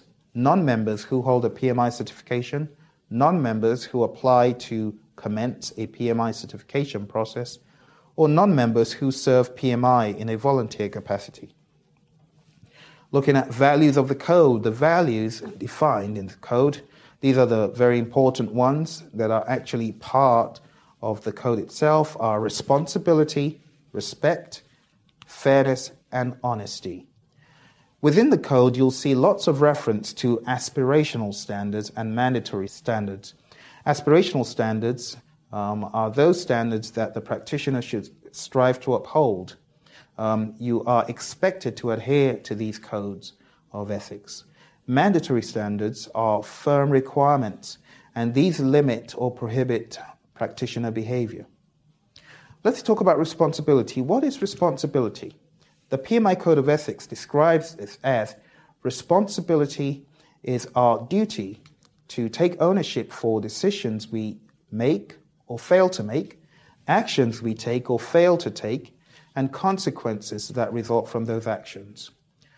Description of respect is given as high regard for ourselves, high regard for others, high regard for resources entrusted into our care. These could be people, money, reputation, safety of others, natural or environmental resources. And it describes an environment of respect as one that engenders trust, confidence, and performance excellence, and also fosters mutual cooperation. Also, description of fairness here. Fairness is our duty to make decisions impartially and objectively, to act impartially and objectively. It describes fair conduct as one that is free from competing self-interest, prejudice, and favoritism. Description of honesty here is understanding the truth, aspiring to understand the truth, acting in a truthful manner, and both in our communications and our conduct. And that brings us to the end of this course, PMP Exam Prep Camp. For this particular module, you don't have a code to enter, so don't bother looking for one. You are good. All you need to do is take the quiz on the Learning Management System, and you'll be able to get credit for this. So taking a look at the screen, you can see, what does that mean? Well, it just means you've got an obligation to pass. After all that you've gone through, you are going to pass either the PMP or the CAPM or whichever exam that you are looking at taking. Okay? So congrats and well done. Don't forget to do certain important things. I will write out a few things that I think will really help you as you prepare for the exam. Whether it's the CAPM or the PMP or the RMP or the SP, what I'm about to show you will help you. So first of all, you might want to read the standard that the exam is based on. The most popular exams, of course, are the PMP and the CAPM. But lots of the other exams are based on the PMBOK guide. If you haven't done this before, I strongly recommend that you read the PMBOK guide twice, right? You also want to study a knowledge area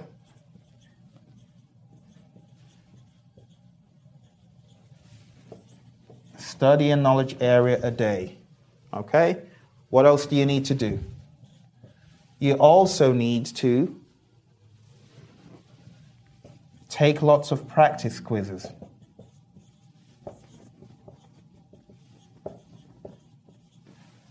If you take lots of practice quizzes, that will kind of get you up to speed with all the knowledge areas and all the things you need to know.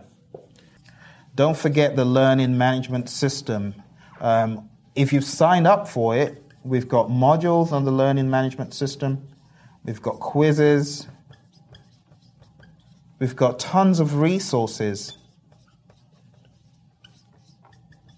on the Learning Management System. It's a very good way of getting ready for the exam. In fact, some of our students just go through the Learning Management System and they pass the exam without anything else. They don't even go for a live class.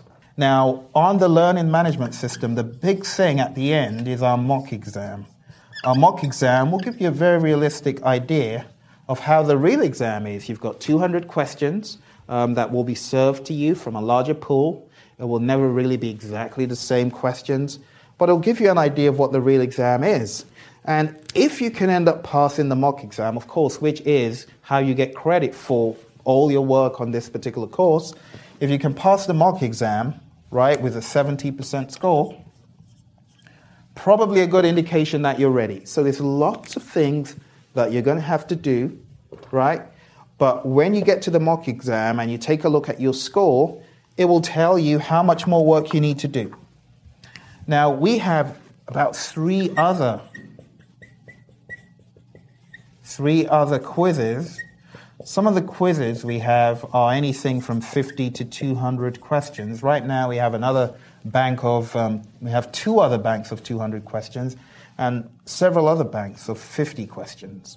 So you might want to do that as a final cap on all your preparation for the exam. But the big thing, study a knowledge area a day. That will keep the PMP blues away. You definitely don't want to get the blues in this stuff. Do you know what I mean by that?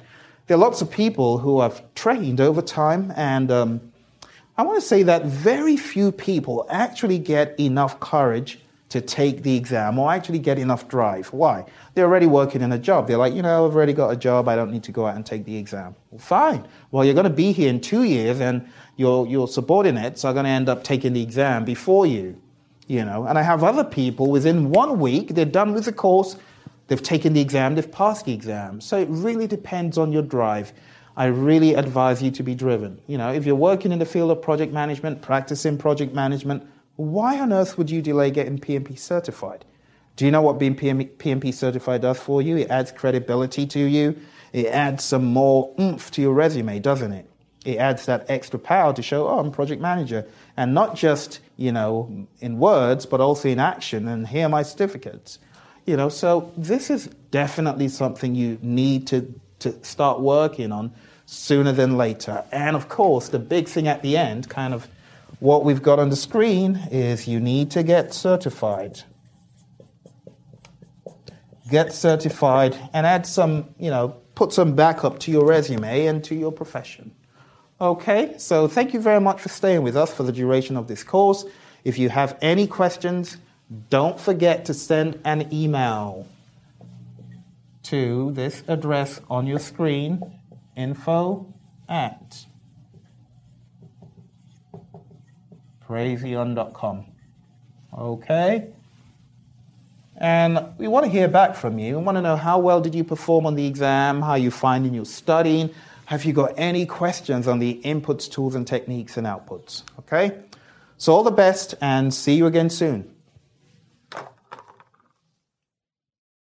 Did I hear someone say, I need a coach for the PMP exam or project management? Hey, if that's you, go on down to pmanonymous.com. I'm accepting new students. Let's knock this exam out and let's get your career straight. See you there.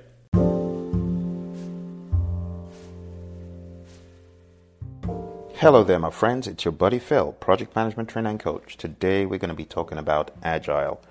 I love the Agile Alliance roadmap that shows you lots of terms. In fact, it's called the Agile Subway Map.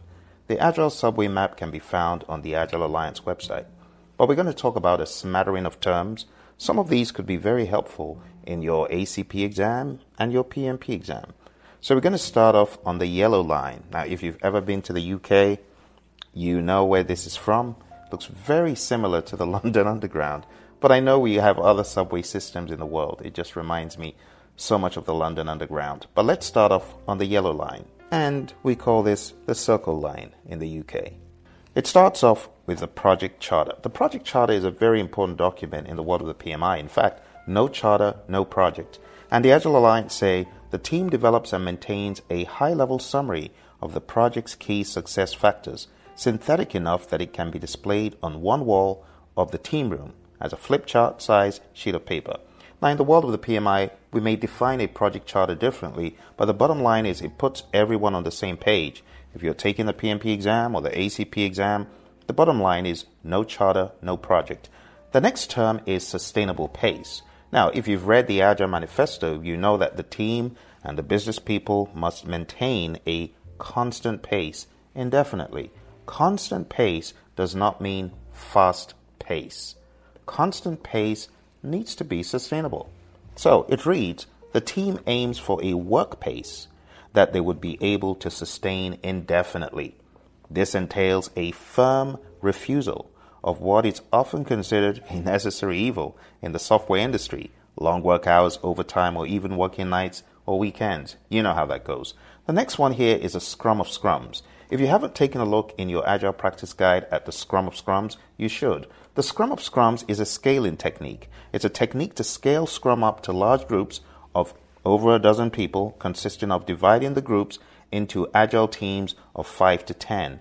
Each daily Scrum within a sub-team ends by designating one member as ambassador to participate in a daily meeting with ambassadors from other teams. And it's called a Scrum of Scrums.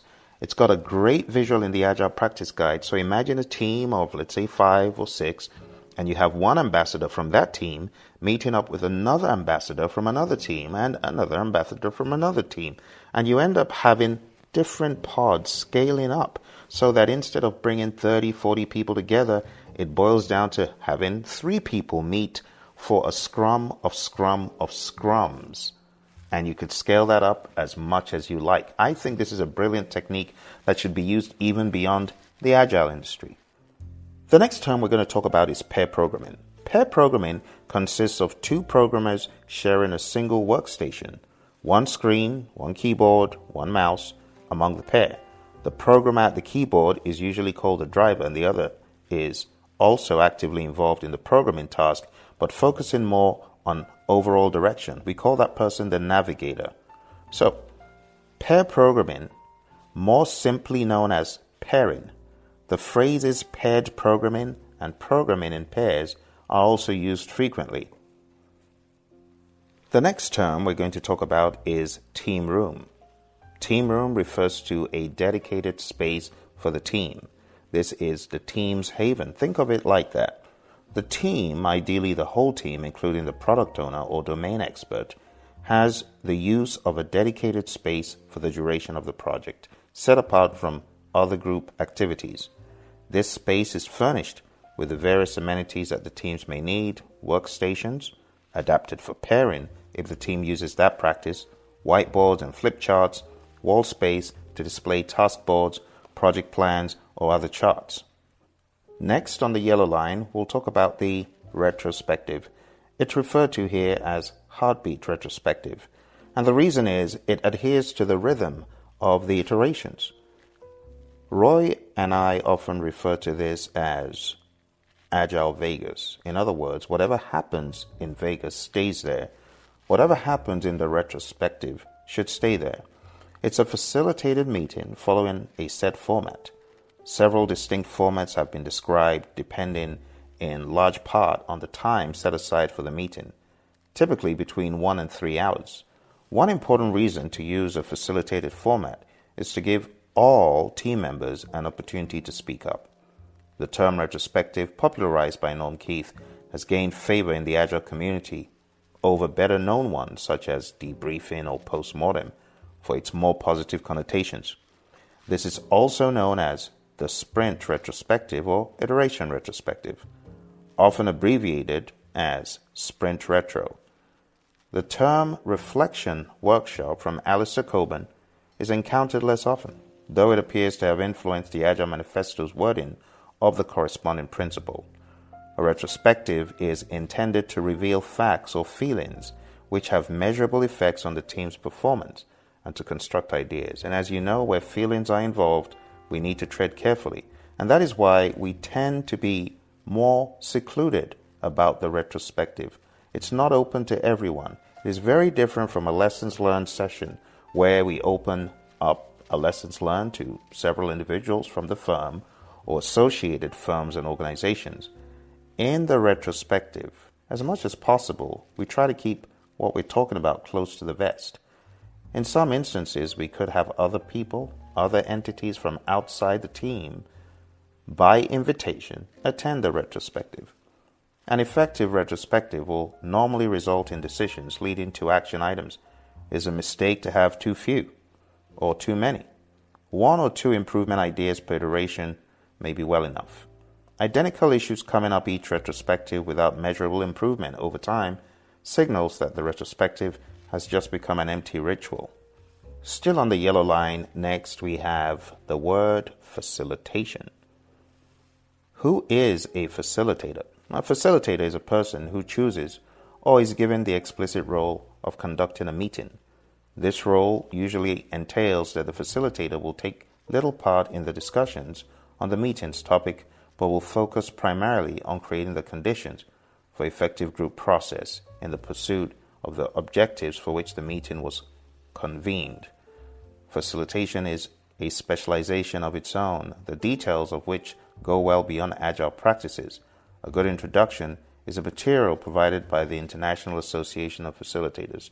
Now, having facilitated a number of meetings, a number of engagements, I can tell you, one of the best traits of a facilitator is one who is sensitive to those in the room, and one who is observant to note those who are not speaking enough, and to ask the right questions to bring people in at the right time in the right way. Still on the yellow line, we have one more thing to talk about, and that is by far the most important for today. It is team. Now, when we say team, there are many different connotations for this word. By team, we could be referring to the Scrum team in a world of Scrum, or even in a world of Kanban, we could be referring to all the team. So, it is important to ask the question, are we talking about all the team members? Are we talking about a subsection of the team? A team in the Agile sense is a small group of people assigned to the same project or effort, nearly all of them on a full-time basis. A small minority of team members may be part-time contributors or may have competing responsibilities. The notion of team entails shared accountability, good or bad. The outcomes should be attributed to the entire team rather than to any individual. The team is expected to possess all of the necessary competencies. Remember, we use the word T-shaped. T-shaped skills, broken comb, paint drip. So the team is expected to possess all of the necessary competencies, whether technical or business. Roles and responsibilities do not matter as much as results. A developer may test, performance analysis, or think about requirements. An analyst or domain expert can suggest ideas about implementation and so on. But the bottom line is T-shaped skills. Another key one is self-organizing, self-led, self-managed team. The most elementary error is to equate group and team, to think that a team results automatically from having people work together. A team should have at least 3 people. 2 is a pair. So we look for 3. In the world of Agile, 3 to 9. A single person may be a contributor to more than one project simultaneously, but is highly unlikely that they will consider themselves as belonging to more than one team at the same time. So team is really big when it comes to the world of Agile, and for your exam, you will be tested pretty heavily on the concept of team, how to engage the team, how to support the team, how to build a team, and topics like that. And that concludes our first episode of the Agile Subway. I hope you enjoyed it. Don't forget to hit like, subscribe, share with your friends, and in subsequent episodes, we'll cover the pink line, the red line, the green line, the purple line, the turquoise line, the cream line, and the orange line. See you there.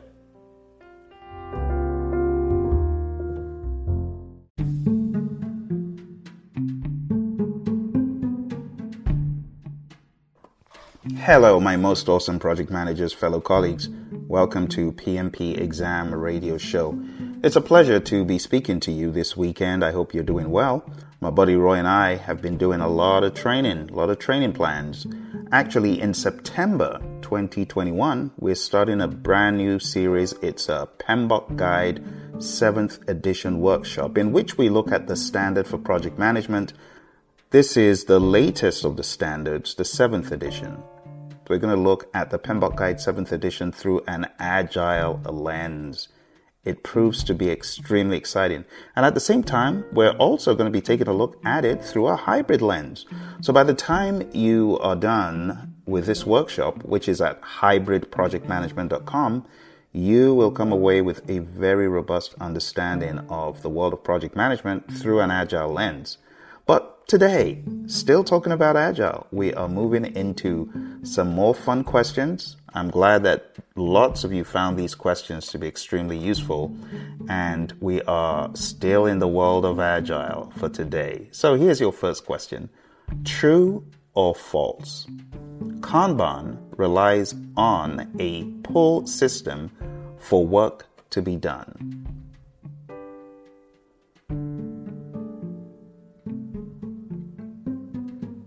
And you do know the rules. I typically give you 10 to 15 seconds to answer the question, and I give you a countdown. So here's your countdown. 3, 2, and 1. The answer is true. Kanban does rely on a pull system for work to be done. Next question. Kanban works to reduce waste and defects by increasing WIP limits. Kanban works to reduce waste and defects by increasing WIP limits. True or false?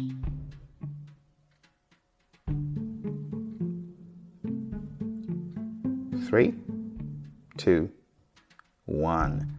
The answer is false.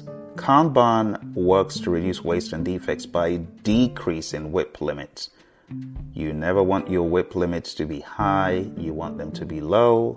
The lower your WIP limit, the quicker you're going to get stuff done and the more waste you're going to get rid of.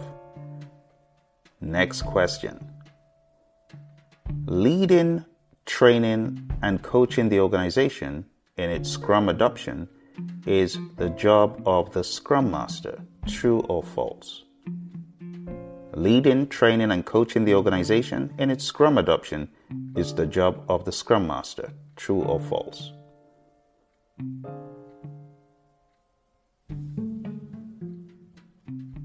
Three, two, and one. That is true.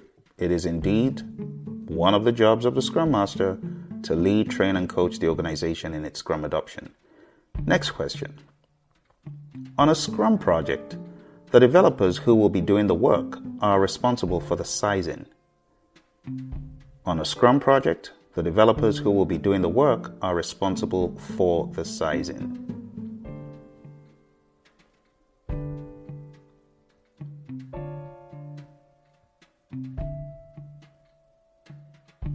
Three, two, and one. Okay, the answer to that is true. On a Scrum project, it's the developers, in other words, the team of individuals who develop the product, service, or result. They are responsible for the sizing. Remember, on a Scrum team, we've got three roles. We've got the product owner, the Scrum Master, and the team. And when we say team, we're really talking about developers or development team, if you will. Next question. On an Agile project, cost and schedule are fixed. True or false?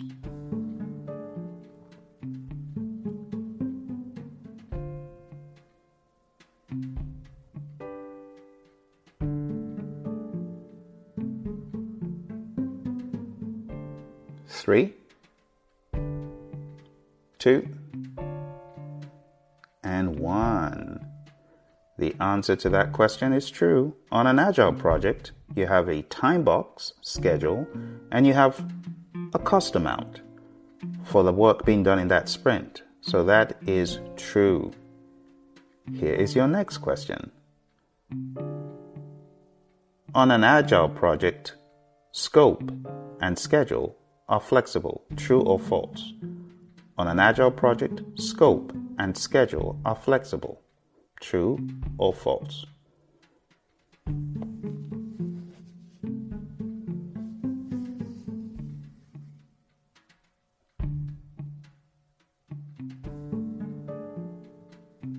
All right, 3, 2, and 1. The answer to that question is false. Now, while scope is flexible on an Agile project, schedule is not, and that is what makes it false. So on your exam, PMP exam, ACP exam, just be aware, whenever you're giving questions, check the option thoroughly because one little thing in the option could invalidate that option. Next question. Part of the product owner's responsibilities are ensuring that all Scrum events take place and are positive, productive, and kept within the time box. Part of the product owner's responsibilities are ensuring that all Scrum events take place and are productive, positive, and kept within the time box. True or false?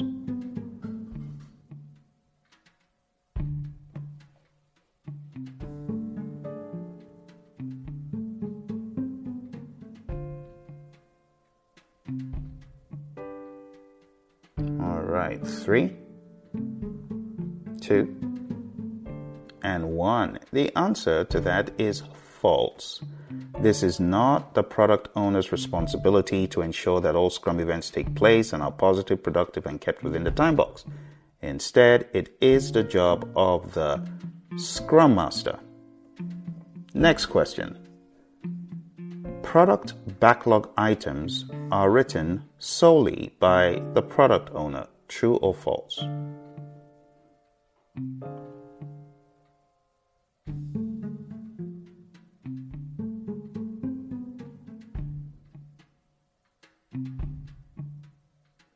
Three, 2, and 1. The answer to that question is false.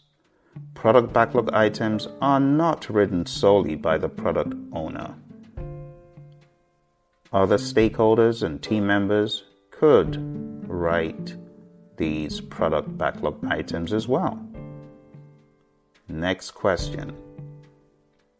Retrospectives are the heartbeat of Scrum, where ideas are turned into value. True or false?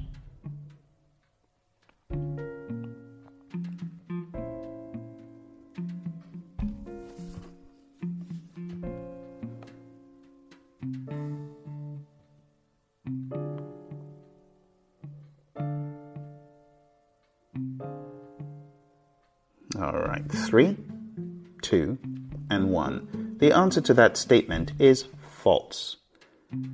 Sprints are the heartbeat of Scrum, not the retrospective. So, retrospectives are not where ideas are turned into value. Instead, it is the sprint. Next question. True or false? Scrum is founded on empiricism.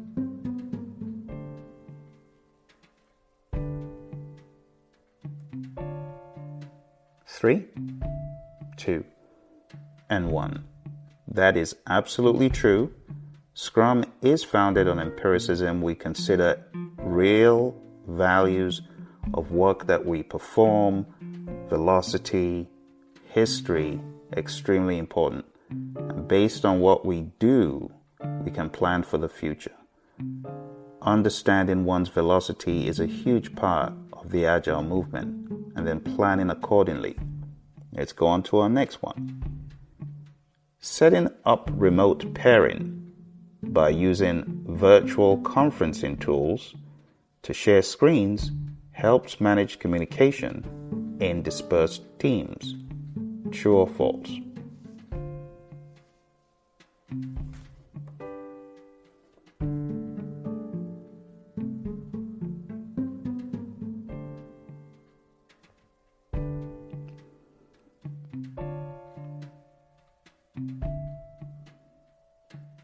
Three, 2, and 1. The answer to that question is true. Setting up remote pairing by using virtual conferencing tools to share screens indeed does help manage communication in virtual teams, in dispersed teams. This is also talked about in the Agile Practice Guide. Next question. True or false? Tasks are estimated in story points. True or false?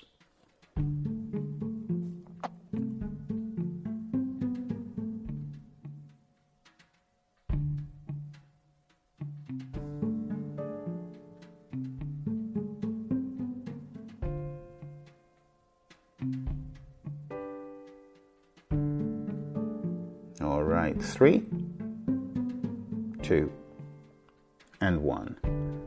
The answer is false. Tasks are not estimated in story points. In the world of Agile, tasks are estimated in hours. Next question. Task switching consumes working memory, and people are less likely to remember their context when they multitask. True or false? I'll read it one more time.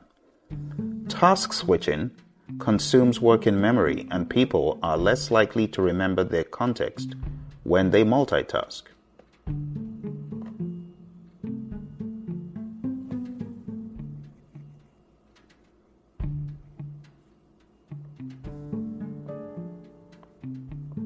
Three, 2, and 1. The answer is indeed true. Task switching consumes working memory. It's not a good practice to multitask. Task switching, when people use it, they are not multitasks evenly across whatever they're working. For example, if you have one person working on 2 tasks, it's not a 50-50 split across the tasks. When you boil it down, research has shown that it could be as low as 20 to 40%. So multitasking, task switching, not a good idea. Next question. Technical debt owed by the team can be erased if the product owner declares it to be so. True or false?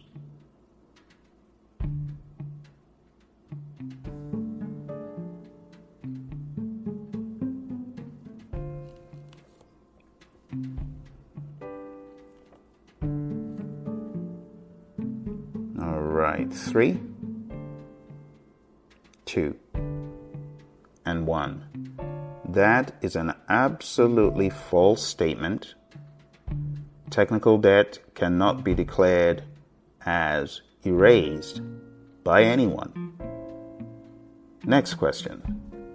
Technical excellence constrains agility and adds overhead. True or false?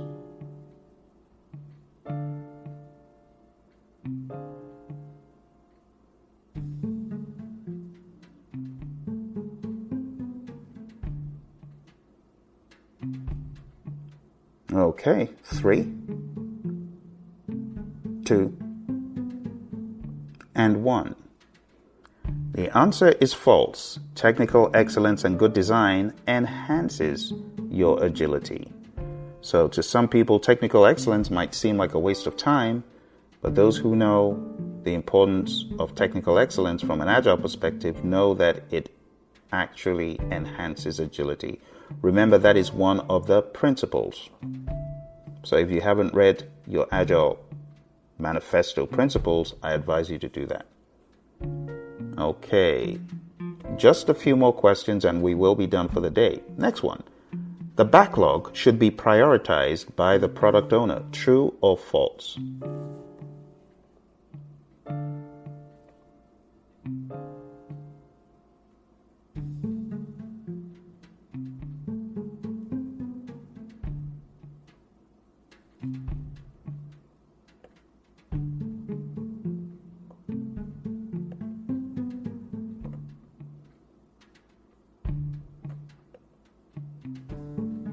Three, 2, and 1. That is a true statement. The backlog should be prioritized by the product owner. Now, does the product owner seek help and advice from the team? Yes, he or she could. But the ultimate accountability is with the product owner. For that reason, you hear product owners being referred to sometimes in Agile space as the Chief Value Officer. So, a true statement. Okay, next question. The definition of done is a formal description of the state of the increment when it meets the quality measures required for the product. I'll read it again. The definition of done is a formal description of the state of the increment when it meets the quality measures required for the product.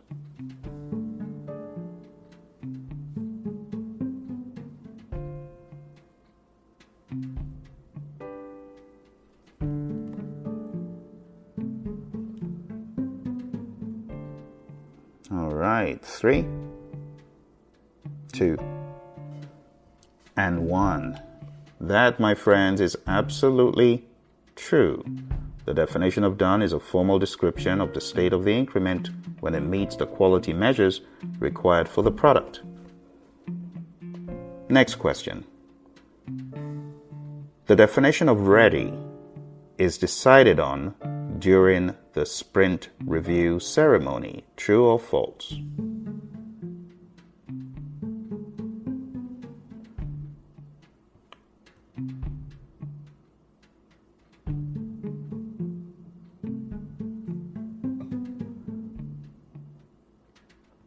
Okay, 3, 2, and 1.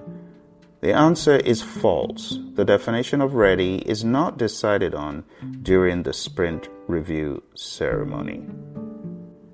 In actual fact, this should be decided upon before the sprint begins. Think about it like this.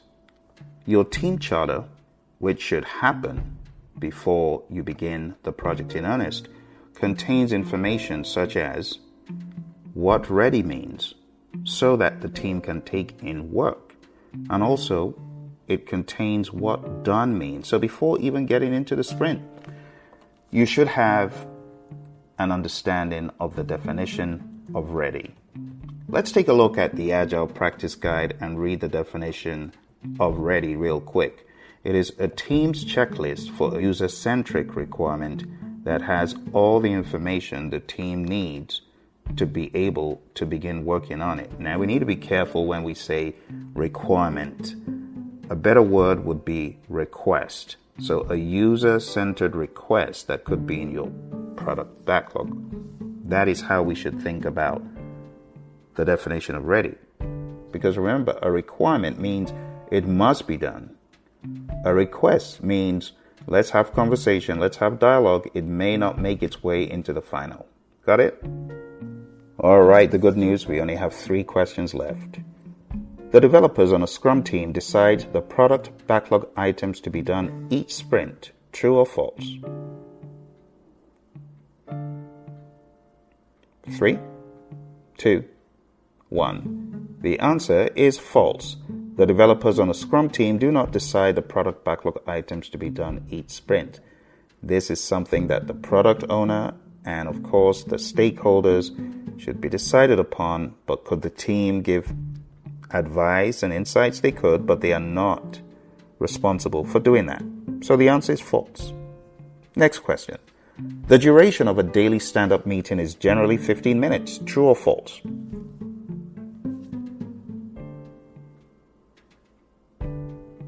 3, 2, and 1. The answer is true. The duration of a daily stand-up meeting is indeed generally 15 minutes. Let's go to our final question. The duration of a sprint review meeting is less than 2 hours for a 1-month sprint. True or false?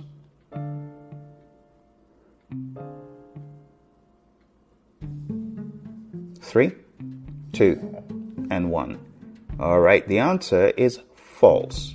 Let's take a look at the Scrum Guide and see what it says. The sprint retrospective concludes the sprint. It is time-boxed to a maximum of 3 hours for a 1-month sprint.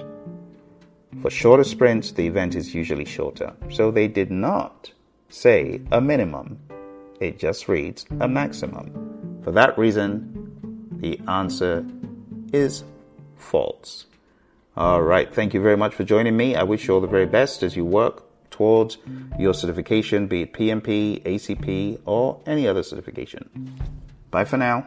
And don't forget, hybridprojectmanagement.com is the website to go to if you want to be part of the workshop that Roy and I are having September 2021, where we review the PMBOK Guide 7th edition in its entirety. We look forward to seeing you. Bye for now.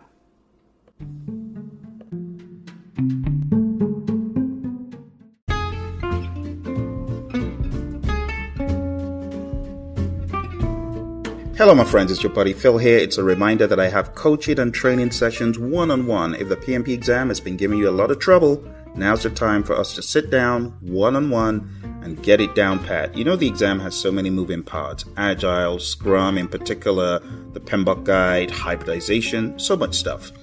A lot of times people just need 1 or 2 sessions to get their head straight. Some people need more than 1 session, but for the most part, I've found 1 session to be so freeing and liberating for students. If that sounds like something you want to take advantage of, go on down to pmanonymous.com. That's pmanonymous.com. And we'll work together and get you in ship shape to knock this PMP exam out. Let's get into today's show.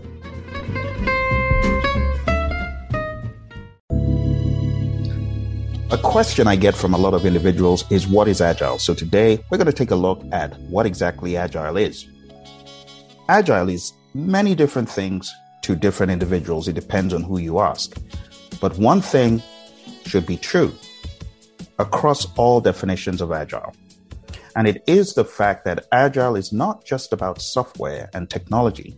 Agile is not a way of developing anything. First and foremost, Agile is a way of thinking. So we're going to define Agile today And a simple definition is agile is first and foremost an adaptable, value-driven way of thinking. So I want you to begin to think of agile as a way you think. Think in an agile fashion, think in an adaptable fashion. Thinking in an agile fashion means not being bound to a plan, but being ready to adapt as the plan may need to change. A favorite quote is from Mike Tyson, and it says, "Everyone has a plan until they're punched in the mouth." Someone who is agile understands that and is ready to adapt based on what is happening in the environment. Agile is not about software. Agile is first and foremost an adaptable, value-driven way of thinking. Agile is an adaptable, value-driven way of thinking and processing empirical data into valuable information. What do we mean by that? When we say empirical data, we mean data that is real, not bogus data, not data that is from other processes or environments outside of ours. We're talking about data generated from our experience, experiential data. So in Agile, we process that data into valuable information.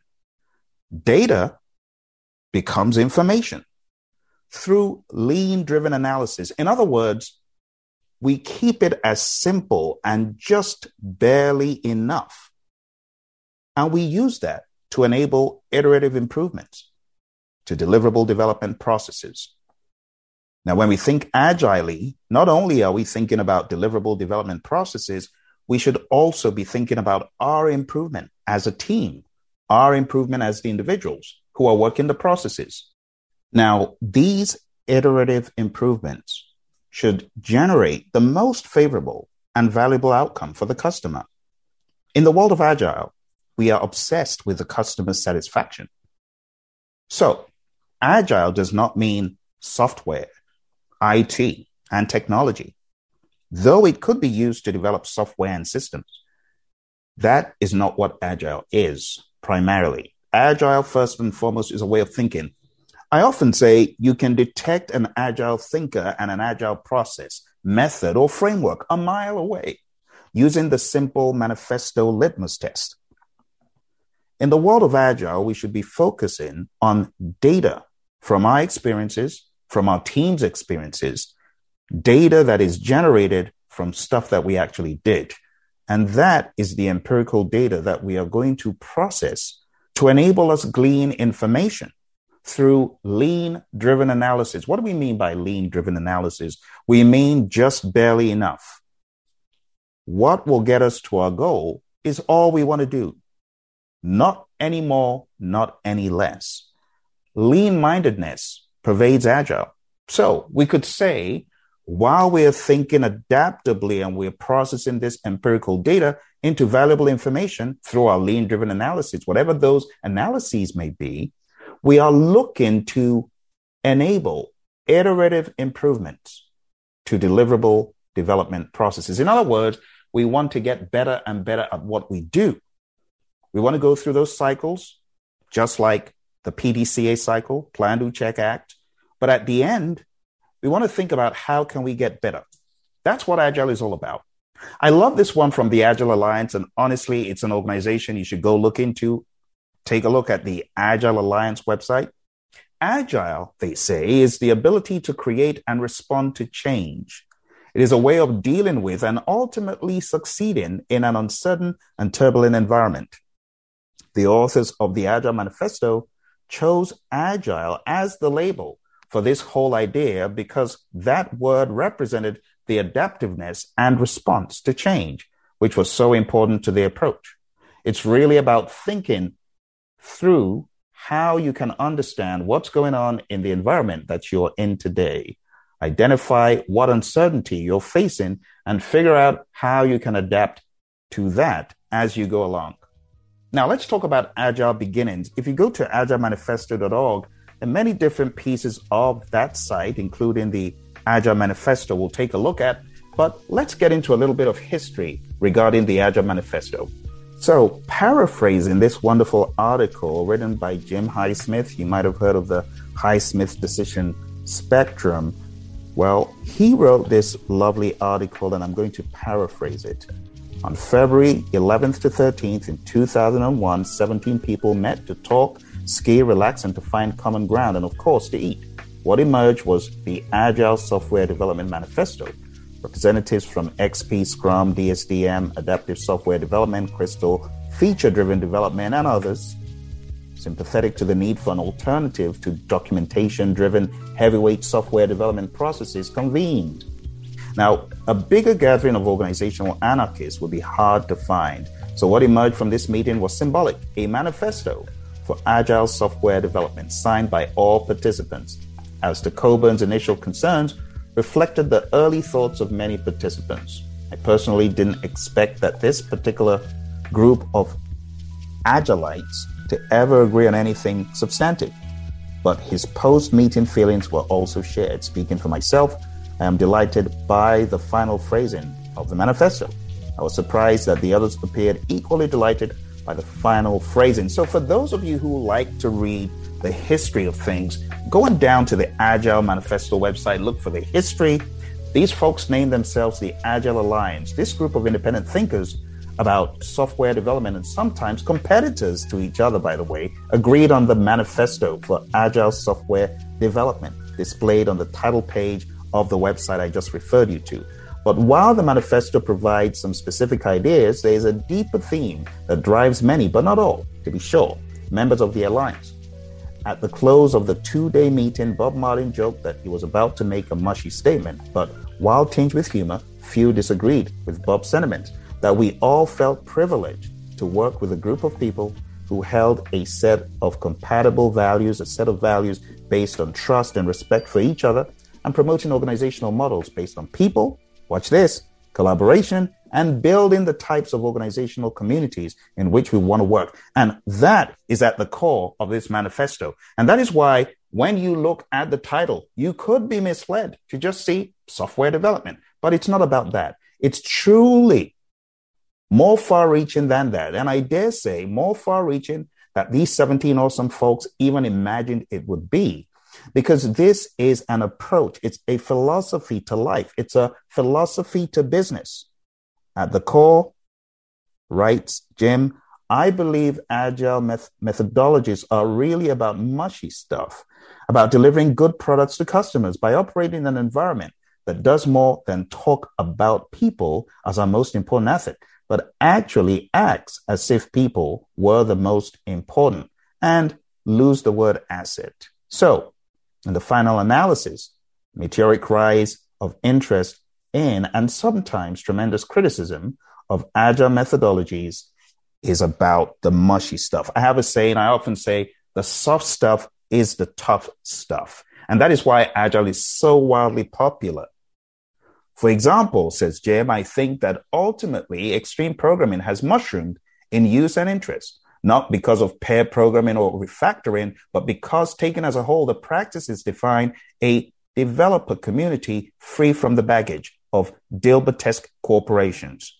Ken Beck tells the story of an early job in which he estimated a programming effort of 6 weeks for 2 people. After his manager reassigned the other program at the beginning of the project, he completed the project in 12 weeks and felt terrible about himself. The boss, of course, harangued Kent about how slow he was through the second 6 weeks. Kent, somewhat despondent because he was such a failure as a programmer, finally realized that his original estimate of 6 weeks was extremely accurate for 2 people, and that his failure was really the manager's failure. Indeed, the failure of the standard fixed process mindset that so frequently plagues our industry. You see, it is a mindset. So when we talk about agile, we're not just talking about development of a product, service, or result. No, that comes later on. Primarily, we're talking about a mindset, the way you think. This type of situation goes on every day, marketing or management or external customers, internal customers, and yes, even developers don't want to make hard trade-off decisions, so they impose irrational demands through the imposition of corporate power structures. This isn't merely a software development problem. It runs through Dilbertesque corporations, organizations. In order to succeed in the new economy, to move aggressively into the era of e-business, e-commerce, and the web, companies entire companies, we're not talking about individuals now, company think at that high level, they have to rid themselves of their Dilbert manifestations of make, work, and arcane policies. This freedom from the inanities of corporate life attracts proponents of agile methodologies and scares the bejeebers out of traditionalists. We'll spare that word. Quite frankly, the agile approaches scare corporate bureaucrats, at least those that are happy pushing process for process sake versus trying to do the best for the customer and deliver something timely and tangible as promised because they run out of places to hide. The agile movement is not anti-methodology. In fact, many of us want to store credibility to the word methodology. We want to restore a balance. We embrace modeling, but not in order to file some diagram in a dusty corporate repository. We embrace documentation, but not hundreds of pages of never maintained and rarely used tomes. We plan and recognize the limits of planning in a turbulent environment. Those who would brand proponents of XP or Scrum or any of the other agile methodologies as hackers are ignorant of both the methodologies and the original definition of the term hacker. The meeting at Snowbird was incubated at an earlier get-together of extreme programming proponents and a few outsiders organized by Kent Beck at the Rogue River Lodge in Oregon in the spring of 2000. In September 2000, Bob Martin from Object Mentor in Chicago started the next meeting ball rolling with an email. I'd like to convene a small 2-day conference in the January to February 2001 timeframe here in Chicago. The purpose of this conference is to get all the lightweight method leaders in one room. All of you are invited, and I'd be interested to know who else I should approach. Bob set up a wiki site and the discussions raged. Early on, Alistair Coburn weighed in with an epistle that identified the general disgruntlement with the word light. I don't mind the methodology being called light in weight, but I'm not sure I want to be referred to as a lightweight attending a lightweight methodologist meeting. Trust Alistair, it's quite the character, isn't he? It somehow sounds like a bunch of skinny, feeble-minded, lightweight people trying to remember what day it is. The fiercest debate was over location. There was serious concern about Chicago in wintertime, cold and nothing fun to do. Snowbird, Utah, cold, but fun things to do, at least for those who ski on their heads, like Martin Fowler tried one day on day one. So they went back and forth deciding where to go and when, and eventually they decided Snowbird Resort in Utah. We hope our work together as the Agile Alliance helps others in our profession to think about software development methodologies and organizations in new, more agile ways. If so, we've accomplished our goals. Brilliantly written, Jim. Great stuff. That is a very robust history of the Agile Manifesto. Now, let's talk about something else. We've talked about the Agile mindset. Let's talk about what is Agile software development. Now, this is from the Agile Alliance. Agile software development is different from general Agile, as I would call it. Agile software development is more than frameworks such as Scrum, XP, or FDD. Agile software development is more than practices such as pair programming, test-driven development, stand-ups, planning sessions, and sprints. Agile software development is an umbrella term for a set of frameworks and practices based on the values and principles expressed in the manifesto for Agile software development and the 12 principles behind it. When you approach software development in a particular manner, it's generally good to live by these values and principles and use them to help figure out the right things to do given your particular context. So, as I said in the very beginning, when you think about Agile, all of those iterative improvements that I talked about in the very beginning should generate the most favorable outcome. Maybe by now you've found how this way of thinking is founded on people, humans, interactions of individuals, giving our customer value. So Agile does not mean software, IT, and technology. Yes, there's something called Agile software development, as I just showed you on the previous slide, but that is not Agile primarily. It can be used to develop software and systems, but that's not what it is. By the time I show you the Agile Manifesto, you'll be able to detect an Agile thinker and an Agile process. an agile method, or an agile framework a mile away using the simple manifesto litmus test. And that, similar to what Jim Highsmith said in what we just read, is, does this fit the agile description? Sometimes you get a process where people tout the process as agile, but it's not. Sometimes you get a big old lumbering fat framework that people try to push as agile, but it is not agile. Just taking a look at the Agile Manifesto, you'll know if it's agile or not. So I hope by now it's making sense why you should be agile. Agile is not for the strongest of the species. It's not about, I'm the strongest. No.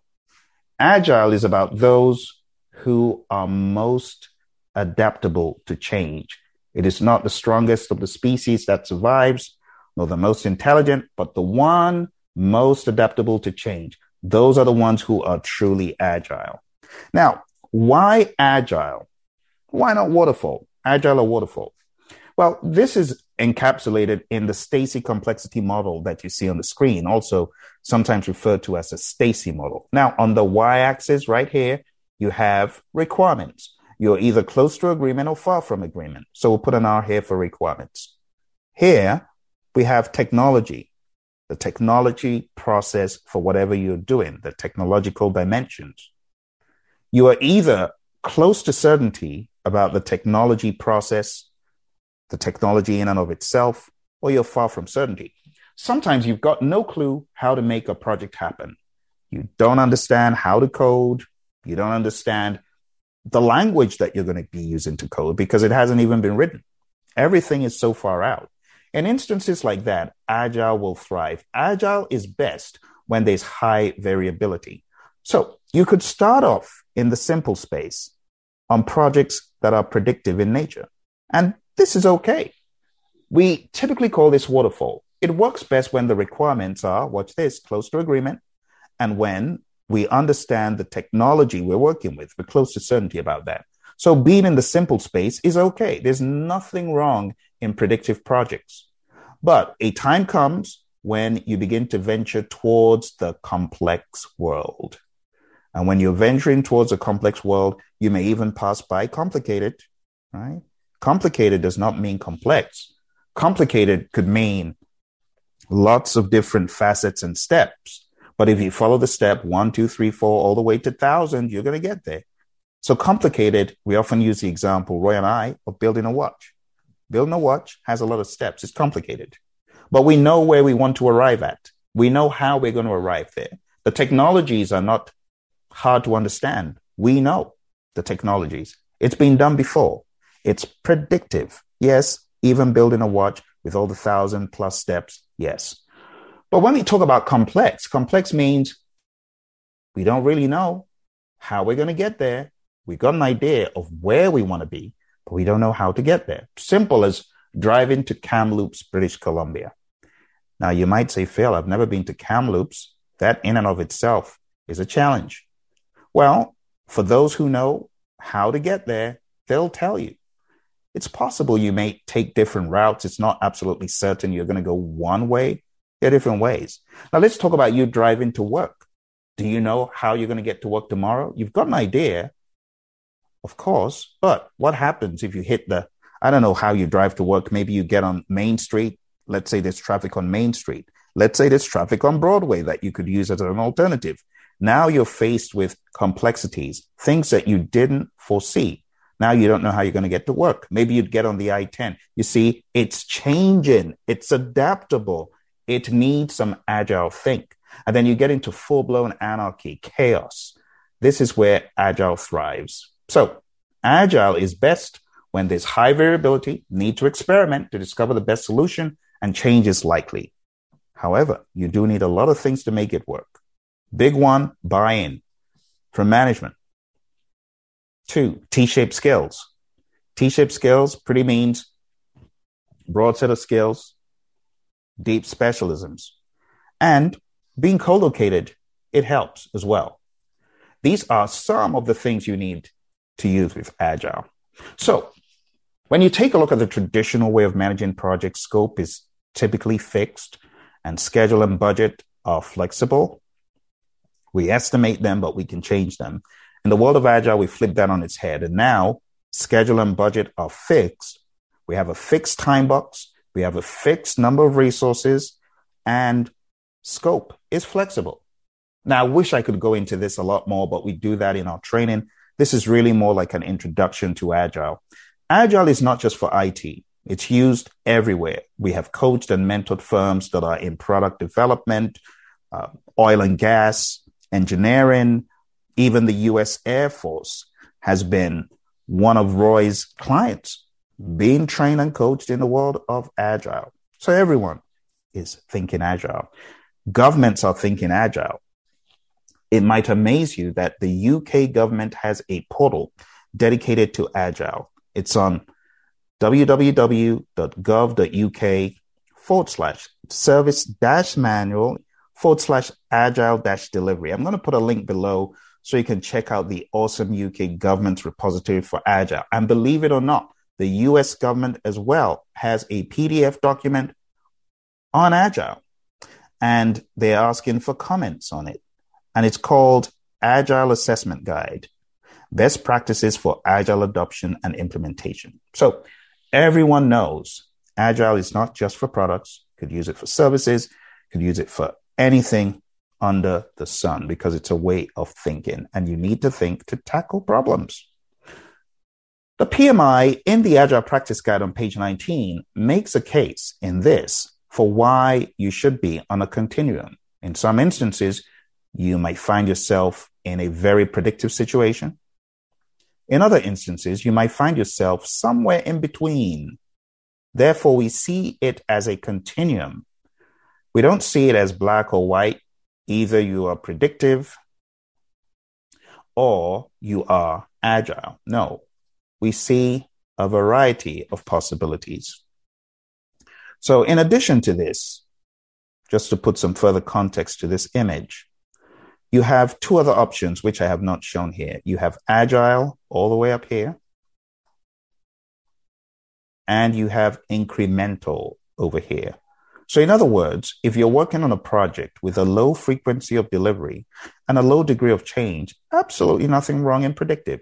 It's a one-time delivery. If you're working on a project that has a high degree of change, low frequency of delivery, you could think iterative. But if you're working on high frequency of delivery, high degree of change, this is where agile will thrive. And of course, incremental can be used where there's a low degree of change, high frequency of delivery. We talk a lot more about that in our classes. So with all that said and done, let's talk about the Agile Manifesto. If you go to agilemanifesto.org, like I told you, not only will you be able to read Jim's brilliant article, you will also be able to read the Agile Manifesto values and principles. So let's read the values first. We are uncovering better ways of developing products. Now, for those who are very used to the manifesto, you see that we have made a tweak. And this is Roy's handiwork here, which I wholeheartedly agree with. Because in today's world, it is not about software alone. We are uncovering better ways of developing product by helping it and helping others do it. So we made that tweak. Through this work, we have come to value individuals and interactions over processes and tools. It's all about the humans. You get a better outcome when you think about humans. Work in product over comprehensive documentation. It's all about a product that works, not about reams and reams of paper and documents for a product that is no good or doesn't work. We're not saying documentation is not any good, but we're saying a working product will always trump documentation. Customer collaboration over contract negotiation. Think about collaborating with your customer as opposed to pointing to a contract and thinking about change orders after change order. Instead, think about working with your customer. Your customer may ask you to deliver a particular set of features, and you may feel this is not in the contract. Well, collaborate with them. Or maybe a customer wants an item that was not in the original contract. How about collaborating as opposed to saying, well, it's not in the contract, and right off the bat, you're just thinking about money. That's a poor mindset. Remember, I said it's a mindset? There's nothing here that talks about software development, is there? What about responding to change over following a plan? Mike Tyson says, everyone has a plan until they are punched in the mouth. What happens? You're punched in the mouth. You got to respond to change. You see, this is a way of thinking. We also made a tweak here. So full disclosure, we made a tweak here to say working product, not just software, but any product, any deliverable, product, service, or result. And that is the mindset as far as the Agile Manifesto values are concerned. Now let's go a step further. Now that we've talked about a lot of this, let me once again highlight the brilliant website managed by the Agile Alliance. Go on down to Agile Alliance site, and you'll be able to find the Agile Manifesto like this with the 12 principles. And right now we are going over the 12 principles. The very first principle states, our highest priority is to satisfy the customer through early and continuous delivery of valuable product. In other words, deliver continuously. Delight your customer with value. Secondly, welcome changing requirements even late in development. Agile processes harness change for the customer's competitive advantage. You are on the customer's side. You're on the customer's team. If they ask for a change late in the day, you're not going to get mad because you're going to realize this is for our customer's competitive advantage. Number 3, deliver working product frequently from a couple of weeks to a couple of months with a preference to a shorter timescale. Why do we want to deliver so frequently? Because it's a risk coping mechanism. When you deliver in an iteration of 2 weeks or less, you are going to get your customers' feedback, which is valuable, and it's going to guide you as to whether you're on the right track. Number 4, business people and developers must work together daily throughout the project. Now, Roy and I were training a group of individuals very recently, and one of them said, you know what, I have a problem with number 4. I could work, with my customers and business people once a week, but my goodness, daily? And we told them, don't worry. We're not talking about working relentlessly every single day without purpose. When you meet, there's purpose. But when we look at Agile through a particular lens of one framework, for example, Scrum, we have a business person known as the product owner, and that individual is there to support and help the team and is a mouthpiece for the business. Number 5, build projects around motivated individuals. Give them the environment and support they need. Trust them to get the job done. You already read from Jim's article. This is all about, you could call it mushy stuff, but we know that when we give the team what they need, the environment, the support they need, they get stuff done. When you don't give the team the nurturing, support, autonomy that they need, bad things happen. Number 6, the most efficient and effective method of conveying information to and within a development team is face-to-face conversation. Face-to-face conversation is great. It's far-reaching, especially when you want to convey empathy, when you want to observe that body language, to give you that understanding that the person truly is in the world of the person they're empathizing with. Read a little bit about Professor Emeritus Albert Mehrabian and his 55-38-7 formula when you are trying to convey topics where there's empathy, where you really want to get the most of the emotional side of the communication. You got to be thinking about face-to-face.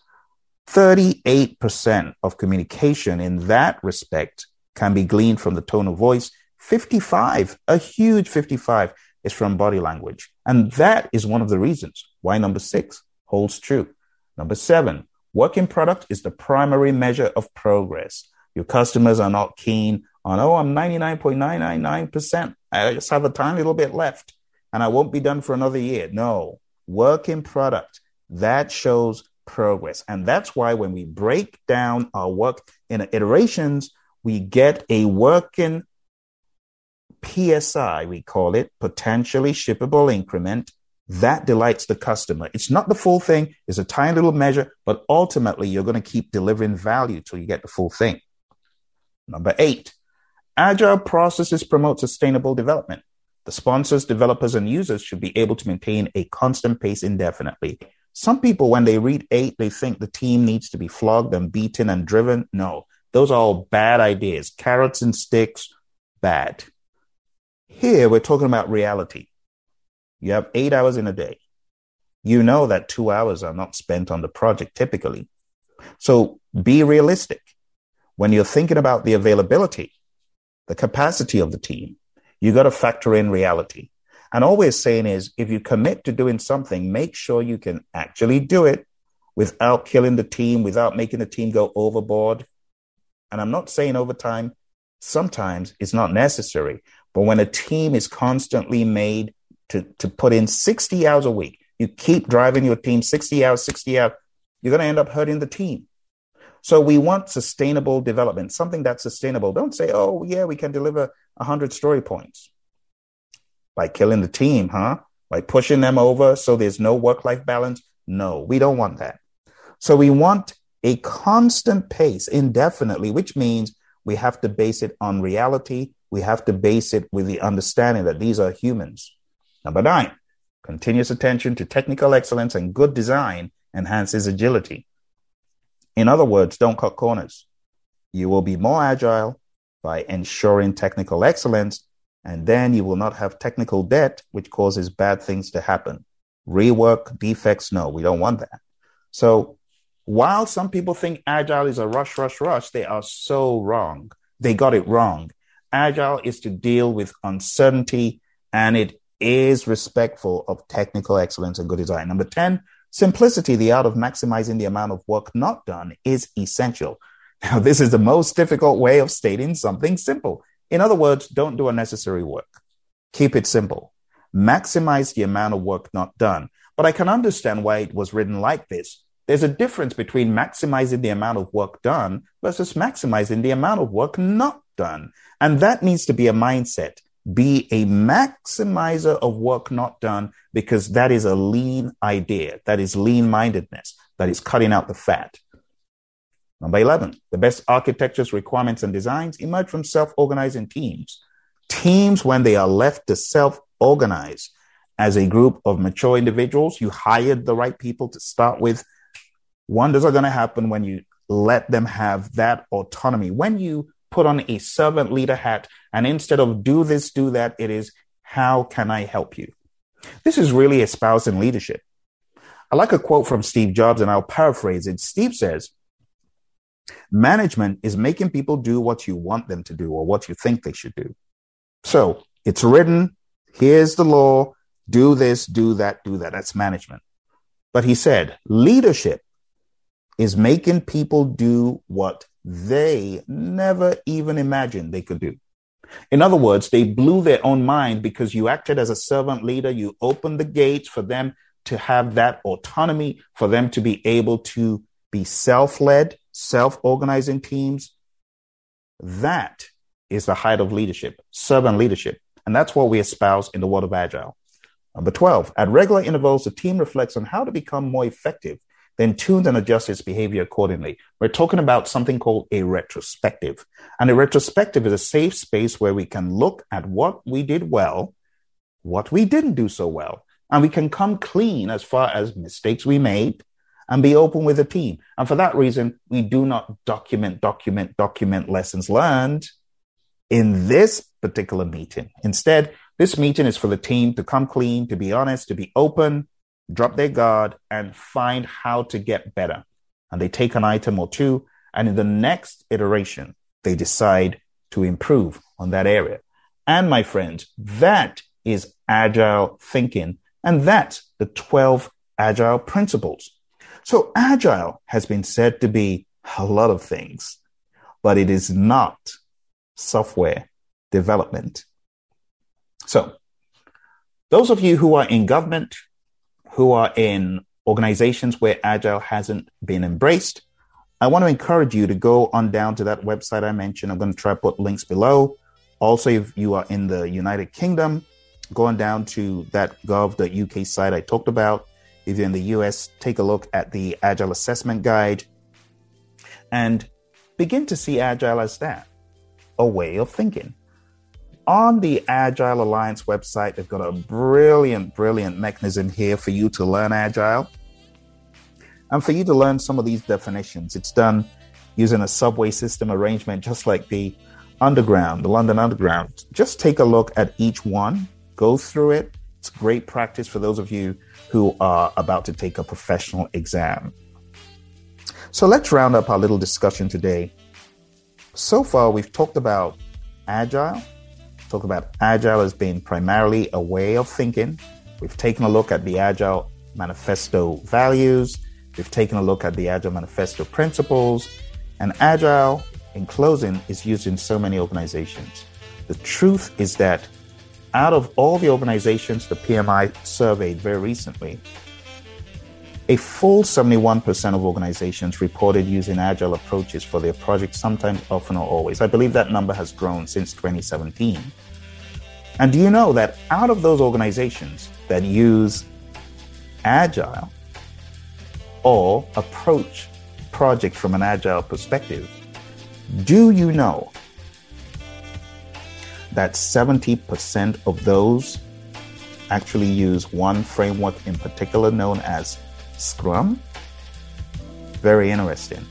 Now, the numbers for Scrum may be receding because people are becoming more creative and they're blending a lot of methodologies and getting into hybridized project management, mixing different agile, predictive approaches to get the best of both worlds. So, my friends, that is it for today. I hope you found this to be helpful. In our next episode, we'll take a journey into discussing that framework that I mentioned, known as Scrum. See you there.